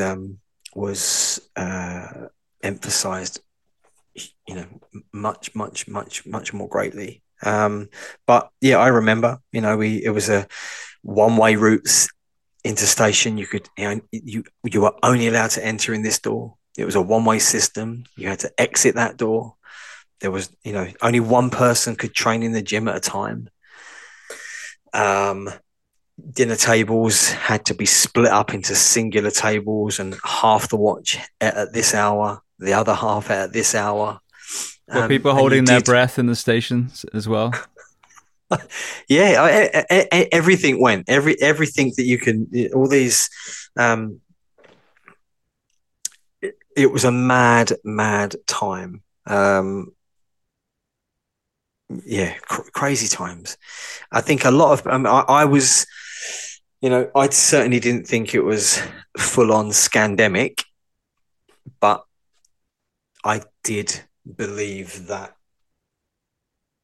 there was a huge overkill going on in some areas, in some aspects. Yeah, so you stood in the middle of the conversation, like probably 80 or 90% of people. Like, yes, this is a real virus, but no, we can't stop it with masks and hand sanitizers.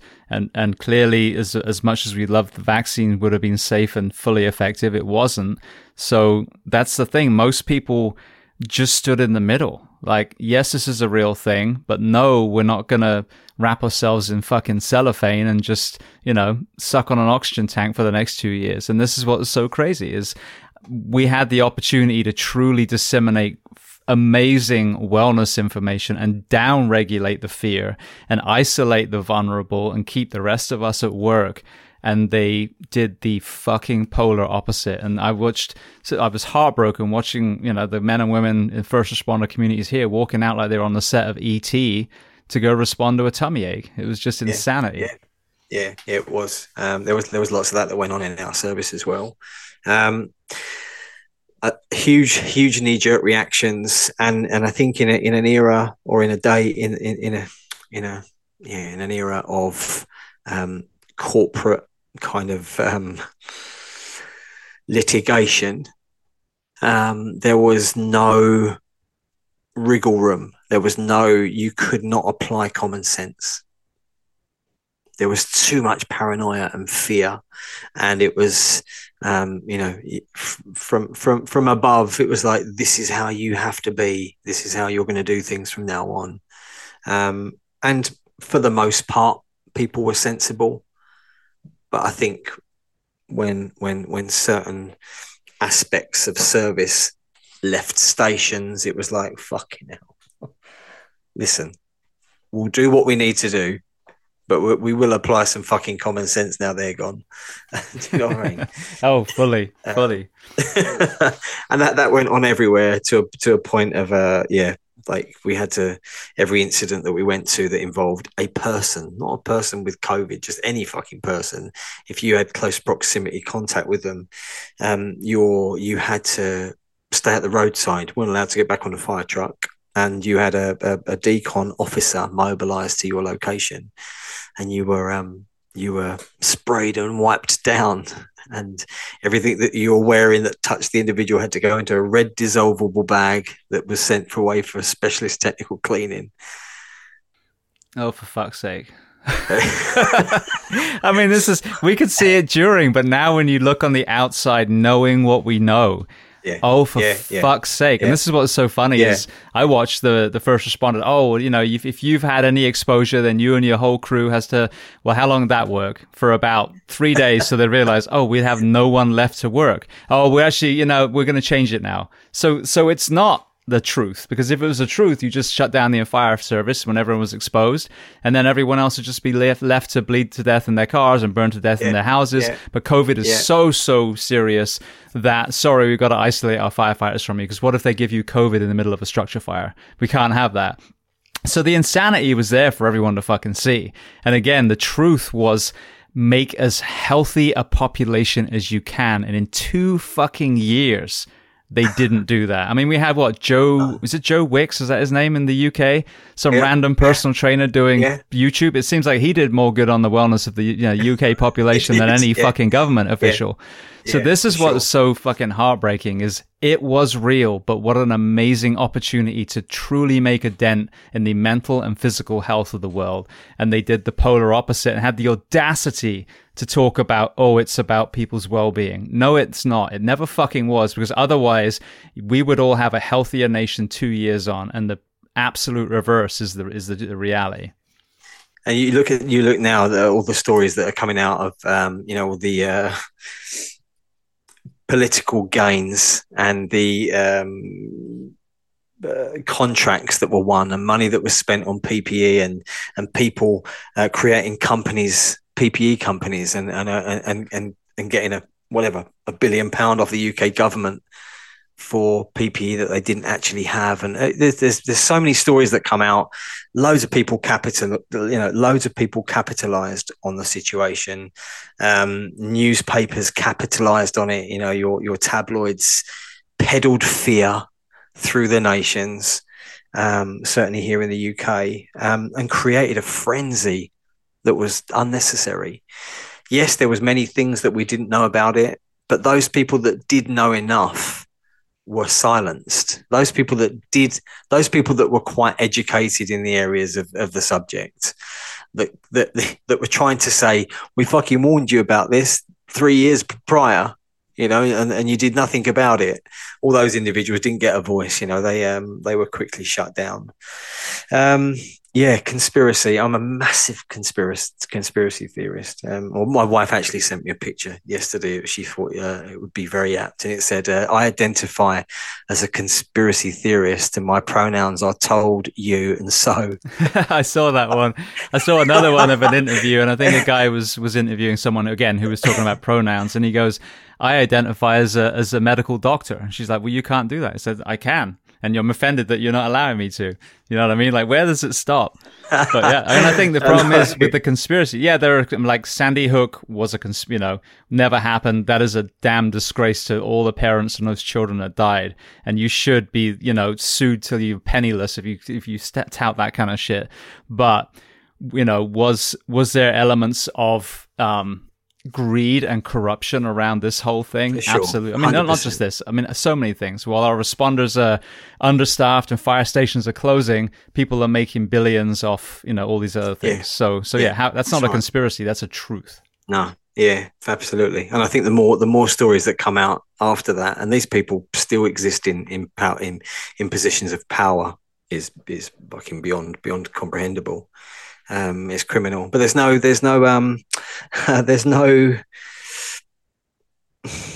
where is the scrutiny? There's no scrutiny. There isn't a department or an organization that can scrutinize the corruption or the accountability. Like, we know X, Y, and Z happened.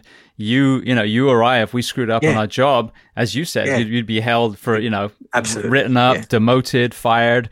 We now know all the abuse of power and funds, taxpayers' money that happened, and we got an NHS that's crumbling because of lack of money, and they held the line for 2 years. Where's the accountability for whoever was responsible for that, and whoever preyed upon that whole issue? They should be behind bars. There's no question. They should be in fucking jail now. Yeah, for sure. And is there any wonder that we've got such a depressed, certainly in the UK, a depressed social element? Everyone's depressed, everyone's unhappy, feeling, like I said before, it's like a dystopia, and it's all driven by this narrative of keep people in fear, keep people controlled with fear. And divide and conquer. Absolutely. Well, the whole point of these conversations is obviously to bring solutions to these problems as well. Yeah. It's not just a bitch fest. I think we've done, the transatlantic conversation so far has been fascinating. Now, your book is Up in Smoke: Stories from a Life on Fire. Now, what's interesting is you have a review at the front from Russell Brand. So tell me about how you met him, how he was, how you got him to kind of put his name on the book, and then what you are participating in with him this next few months. I've known Russell Brand since I was 5. We went to primary school together. Oh, really? And yeah, not many people know that. But me and him went through primary school, junior school, and secondary school together. And obviously we both left school. He went away and did his thing. I did mine. And we reconnected in 2013 via... How did that come about? I was doing some work with the Fire Brigades Union, and we were looking for significant individuals to help us with a campaign for protecting our pensions, which the government destroyed and fucking ruined for many, many people. So he jumped on board, connected with him again, and said, "Would you help support us?" And he said, "Yes, brilliant, absolutely. Can you help me? Can you help me with something as well?" Then, I helped him with a thing in Hoxton, Shoreditch, in London. It was a campaign. It was actually a housing complex, and and many families were being told that a individual had bought their apartment building, which was local authority, and they were given 2 months' notice that their rents were going up from £600 a month to £3,000 a month. Jesus Christ. And they were like, well, fucking no one can, we're all it's quite a rundown area, this particular building, and it was all designed so that no one could afford it. So they all moved out. The whole thing would have been pulled down, and a new set of luxury apartments built in this quite up and coming area of Hoxton. Gentrification. Yeah, it was called the New Era Estate. Yeah, and it was Russ. They got hold of Russell Brand. Russell Brand obviously got hold of me and said, "What can we do? How much chaos can we cause?" And then that led to many things. Me and him climbing up fucking scaffolding on Lord Rothermere, the owner of the Daily Mail's Mayfair house, with a fucking banner that said, "I'm Lord Rothermere and I didn't pay any inheritance tax on £1.6 billion." And I remember standing up there thinking, all I wanted you to fucking do is help us with the pensions battle. and now I'm up on scaffolding with the police just arrived, wanting to arrest us for aggravated trespass. But anyway, so we got up to many things.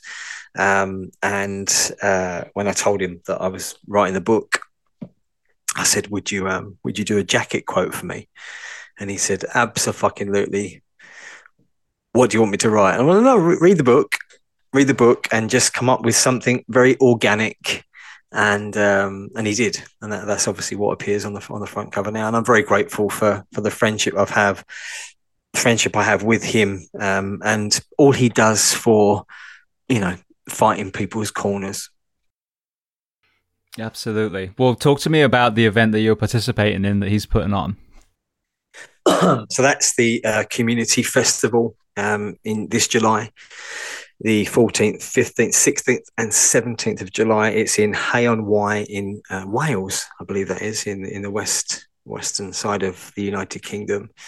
And he invited me to come along and talk to his festival goers about the importance of community, the importance of solidarity, unity, togetherness, courage, trust, call it what you will, from the perspective of a firefighter who has a significant job, a role in a community dynamic.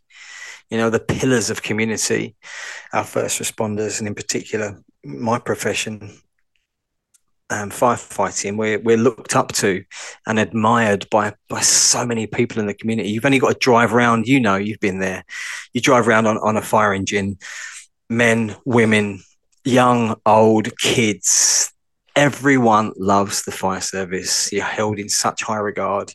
And Russell wants to take advantage of that to put across to the communities at the festival, to his festival goers that are all members of their own communities away from a festival, that he wants me to share with them the success story of firefighters and why they're successful with all those things, solidarity and unity, being the sort of undercurrent for a conversation, so that they can perhaps take some elements of our success story home to their own communities or social groups and say, do you know what? If we had more unity, we'd be better at this.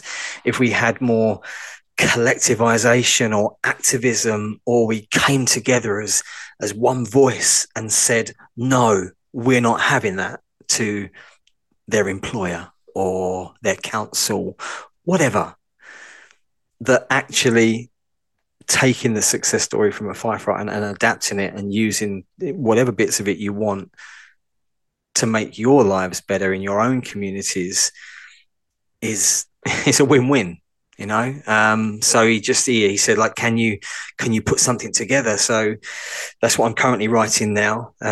Call it TED talk, if you like, for community and what that actually means from the perspective of a firefighter. It's good. It's coming on. You know, when you again things evolve, you start to write, and with writing comes more thought, and with more thought comes more writing, and you inspire yourself. And as it develops, you think this is another book, you know. There's another book here. Absolutely. But you know, and it would have to obviously grow from that. It's an hour. I think it's an hour long. It's going to be multi-sensual, so we'll have a lot of audio as well. I intend to have some real life, quite harrowing 999 calls, dispatch calls, just to emphasize and emote people, just get them feeling like, fuck, you know. It's quite lots of people don't know what it means to be a firefighter or a fire control operator. They know we exist in their community. They might drive past the fire station every day, but unless you've had the need, unless you've had the misfortune or been unfortunate to need our services, no one really knows who we are. You know, we're kind of this insurance policy. So just to be able to share some of that story, some aspects of that story, and the success of our story, I'm really looking forward to it. It's going to be good fun. Oh, it sounds amazing. I was just talking to one of my guests a few episodes ago, and he's in the world of marketing. And one of the things he was doing, which was excellent, was kind of really giving people a kind of guidebook on how to start a nonprofit specifically. But I asked him about how the fire service brands itself, because as you said, we're still that kind of, you know, first responder ninja that you know exists in the shadows, and we come out and you might see us in the supermarket or driving down the road, but it's only when you have an emergency that you really see, oh, now I see what they do. And it's not just fire, it's not just this, you know, you're doing CPR on my husband, or you know, you're cutting my child out of a car, and okay, now I'm starting to understand it. So we do a terrible job of telling the public what we do. And I think there's so much value, and I've talked about this a lot, I think in the book even, there's so much value in how the world looks through a first responder's eyes. You see the obesity epidemic, you see the gang violence, you see all these things. So you go to your doctor and they go, oh, just take these pills and your blood pressure will be fine. You and I know that's not the case, because we're the ones that the last face that they see when they're 48 years old and they die with a giant sack of medication. So I think that, you know, what you're doing is phenomenal, and there's probably going to be a lot of people that are really going to be taken aback, because whether it's through our books, the presentation that you're doing, you know, even London's Burning, you know, you're getting an insight to what we actually do, but also what we see, which is a mirror to how society actually looks. Yeah, for sure. And that's, I mean, I'm sure you heard it all the time. Going to incidents, it was like, I never thought this would happen to me. And it's quite a naive thought. You know, you could, and I guess people go about their lives. They're very busy lives. They've got routines, and the thought of anything bad happening is probably not even in their consideration. But just having the platform and having the voice to be able to influence and educate individuals, whether that's individually, as a family, as a group, as a festival, call it what you will, podcast, a book. You and I and all the other first responders that are to be, have got such an important job to do in sharing what we know. Because, and I litter my Facebook with, not occasionally, not every day, with messages, safety messages. You know, don't charge your mobile phone under your duvet or under your pillow, plugged in, gets hot, causes fires. And I'll put up a whole host of pictures of examples of that kind of incident. Or don't leave your tumble dryer on when you go out, and remember to remove all the lint and the dust from it so that it doesn't overheat and catch fire, or this will happen. You know, and there'll be pictures of devastated utility rooms and kitchens and houses, and people will go, wow. And you'll get messages pop through. Thanks for that. I never knew that. I won't do that again. And then I'll go to the fire station, predictable as it is, and you'll get firefighters going, what are you posting all that fucking shit up on your Facebook for? And expected, it's the same old characters. But in not doing so is very selfish. Because what I know is quite obvious, and what my colleagues who shared his comment is quite clearly obvious. You know, it's not obvious to everyone. And just by having the opportunity to put it in a book or on a podcast or on a social media platform, is to actually say, listen, I fucking do this day in and day out, week in and week out. And there's some little nuggets of advice that I can give you that will stop you being that person that stood next to a firefighter going, I never thought that would happen to me. Do you know what I mean? It's a duty of care. It's a duty of care for one human being to another human being, just to look out for someone, just because you have the benefit of some experience and knowledge that can keep other people safe, which might be obvious to you or to others that you work with, but not to everyone, you know. And I think it's really important that we do that. Yeah, I think a perfect example here in the States is the driving. Like, almost no one will use their indicator. They'll ride the ass of the car in front. You know, they'll miss a turn and just stop in the middle of the road and flip a bitch, as they call it here. And it's just a lack of education. But again, we have so many deaths. We have 40,000 fatalities on the road every year. And that's fatalities. That's the people that survive with, you know, life-changing injuries, and millions of actual collisions. And it's like, why are we not making the test harder and doing a better job of educating? This is why you use an indicator, a blinker. You're telling everyone else on the road, this is what I'm about to do. You know, so it's our responsibility to disseminate the knowledge that we have and take a step back and realize that you're in an echo chamber. We see death and destruction and damage all day, every day. You know, we see the worst case. So we have this amazing platform and this amazing, you know, spectrum of knowledge and experiences to say, look, you know, but rather than just be like, oh, don't be a fucking idiot, you know, use your indicator, say why. Here's why. Here's why keeping, you know, back from the car in front will potentially save your life, or pedestrian's life. Like, you can turn right on a red light here. We're on the right side of the road and you can turn right. So people will just fucking blast through as if there's a green arrow.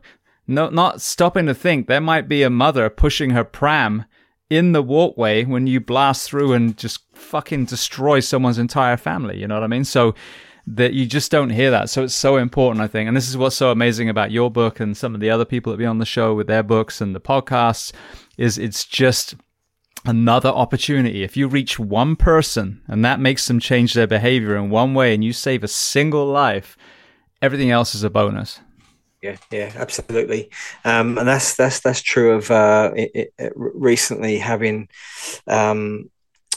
spoken about Dr. Death and his briefcase full of gory pictures. And some of them, like myself, who are up to that point of joining training school and being introduced to Dr. Death, had no experience of trauma in that respect. And when I saw these photographs, it was more like Hollywood. You know, it was like it looks fake. You know, how can that actually be a real person? How can that actually happen to someone? Must be fiction. And it isn't until you experience it yourself where I found myself very grateful for the controlled exposure at the start of my career, because at least it gave me something to expect. Nothing will ever prepare you for the reality, but it gave you an idea of what you are likely to face. Now, I remember years ago in the UK, there was a advert, and it was about wearing seatbelts in the back of your car.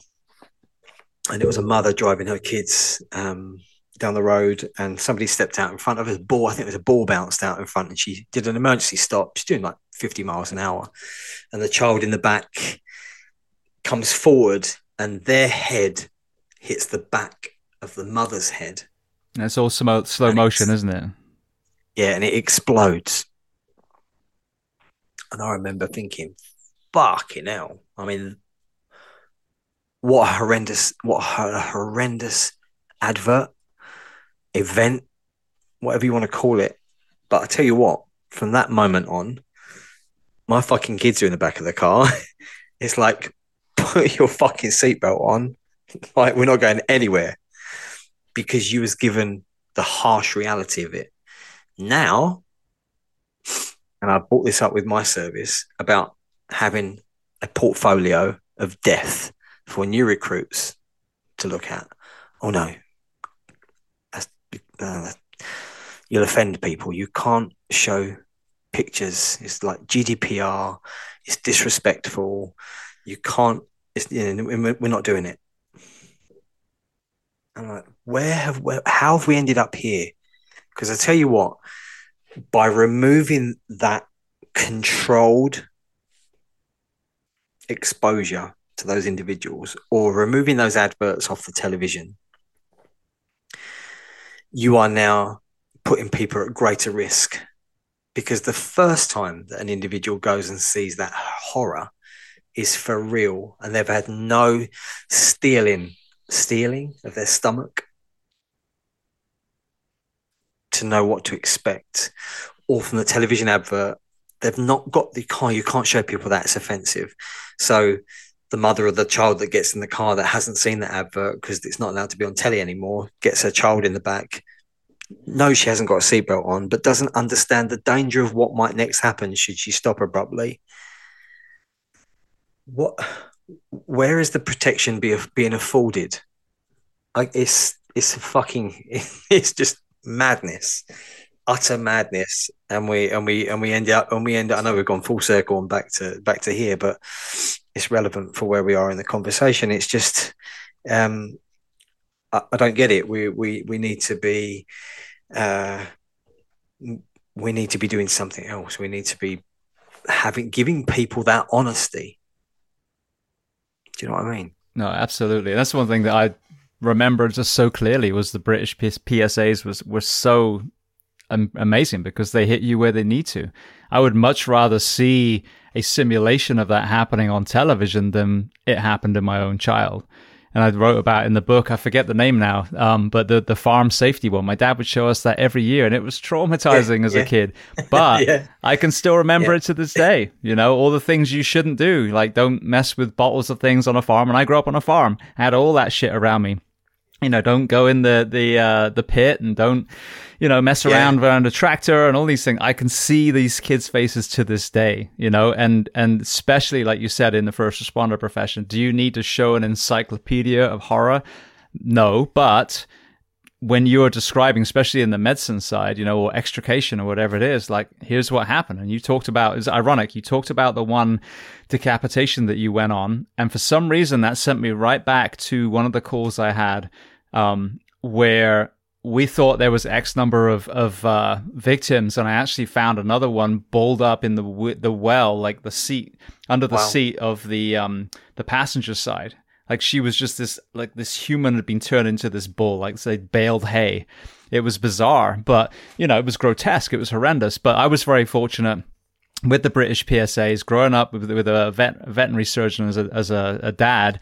I grew up around blood and guts my whole life. It didn't prepare me for disfigured humans, but it definitely gave me a good exposure. And then in EMT school and medic school and fire schools, they did show us, not all the time, but there were a few times where a class would show Hamburger Face, the guy that blew his own face off with a shotgun, and some of these other things. So I agree with you, like, controlled, you know, calculated exposure to some of the horrors you see, firstly as a selection process. I know people that have been to those classes and like, yep, I just realized I don't want to do this shit, and they leave. Perfect. Absolutely. Good. Much better to do that than deepen your career. But secondly, you are going to see horrible things, and I think that you're right.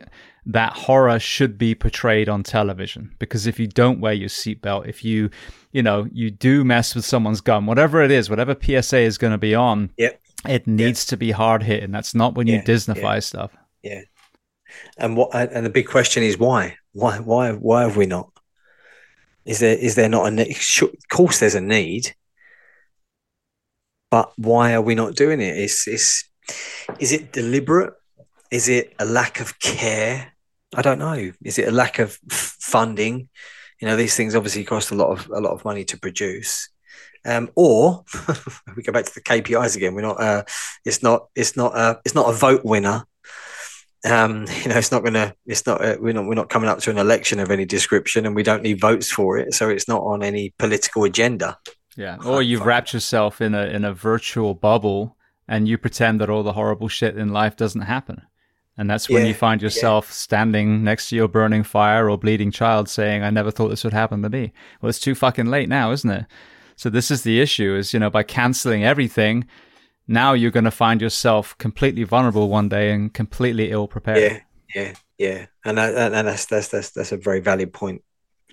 By listening to the 0.001, whatever they are, of society that are offended by everything, and saying, right, okay, we can't have any more of those individuals coming to the door, so we're going to cancel everything. You've removed common sense. You've removed a healthy part of that information sharing. Yeah, so it's not a grace. Things might change, I think, with conversations like this. And certainly I keep banging on the door of my employer and saying, my recent one, can you show me the service's risk assessment for exposure to trauma? I know they haven't got one, but it's, they'll be like, oh, okay. Once you start asking the noisy questions, it creates debate. It creates stimulation around that subject, and just maybe things progress. And they look at I was told, oh, this sits with occupational health. Like, no, it sits with occupational health when you're fucked and you're off with PTSD. That's where it sits with occupational health. But here at this end, when we're trying to build resilience and training people and giving people tools to manage their feelings and emotions, that's health and safety, not fucking occupational health. Stop calling it that. Do something different at this end. And just maybe you'll save yourself some money, lots of money, because people won't be off with long-term sickness, with mental health issues. They won't leave the service quite soon after they joined, after you've spent all that money training them, because they can't manage the blood and guts and gore. It's this quite short-sighted. There's no kind of, oh, actually, if we did do something different, what does that look like for us financially in 20 years' time? Do you know what I mean? It's really short-sighted, very short-sighted. But yeah, it's a healthy debate. Absolutely. Well, it's been a very philosophical conversation, a lot more than I thought it was going to be, but that's what I love about these chats. It's totally organic. So your book is Up in Smoke, Stories from a Life on Fire. So let's first talk about, I want to throw some closing questions at you, but before we do, where can people find the book? It's so in the US, I guess the US market, it can be ordered through Amazon. I believe those individuals that have got it in the US that have read it and are currently reading it, some in Canada as well, ordered it via the .co.uk aspect of Amazon and just paid for the shipping. It can be ordered as the audiobook, which I recorded myself. That's obviously transatlantic. That's on Audible. And there's an ebook for Kindle that's available as well. That's via Amazon. And then there's many, many bookshops. I mean, they're UK based, but Waterstones, Foyles, WH Smith. some indie bookshops as well. The Big Green Bookshop, they've got signed copies, as I understand it. I did a load for them. And where else? And the paperback is, I've just received a first. It was a direction. It was just an email to say, "Hey, what do you think of this?" And it was the cover of a. It was my new editor's vision of, and bless her, Beth. She's amazing. I'm sure she'll listen to this. So it's obviously not her that's created the artwork, but she said, "Hey, how does this look?" And this is obviously a podcast, so it's just for your benefit, James. It was a picture of. Yeah, you'll see it. It looks like that's not from the US, the UK though, huh? It's not the German firefighter. So my question was, I like where you're going with it, but I never served in Chernobyl.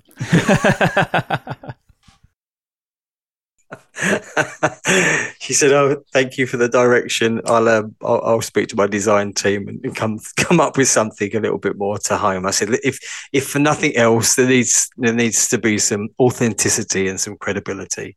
So yes, the paperback that comes out on the 2nd of July. Paperback. I'm looking forward to that. They've gone for a rebrand.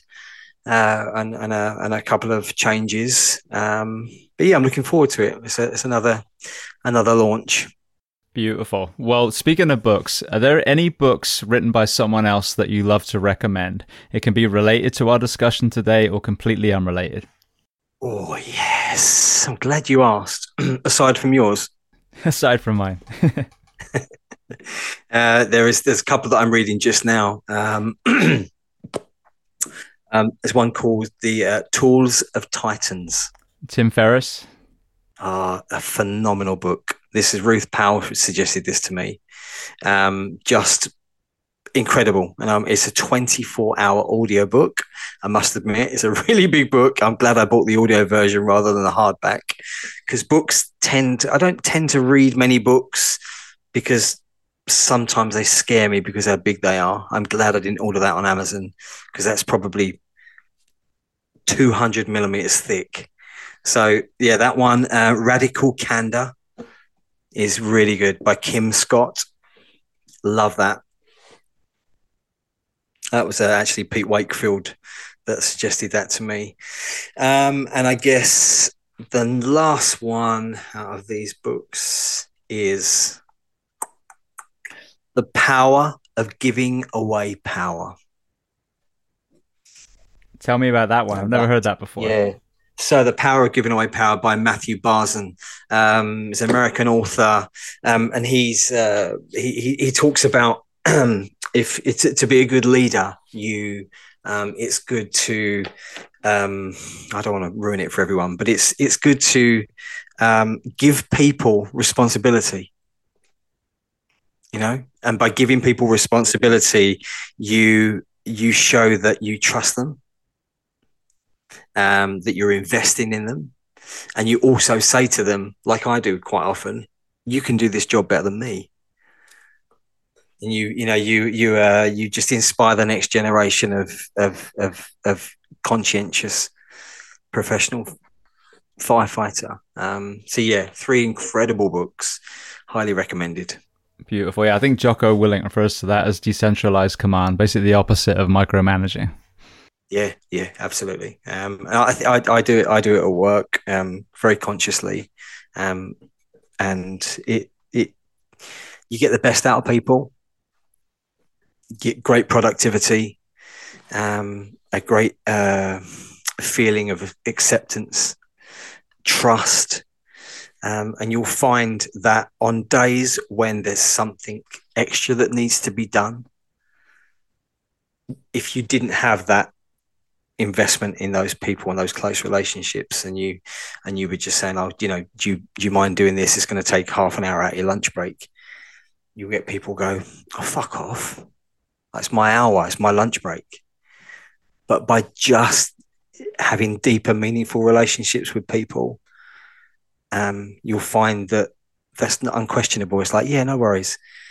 And then you say, you can, once you finish your hour for your lunch break can start there.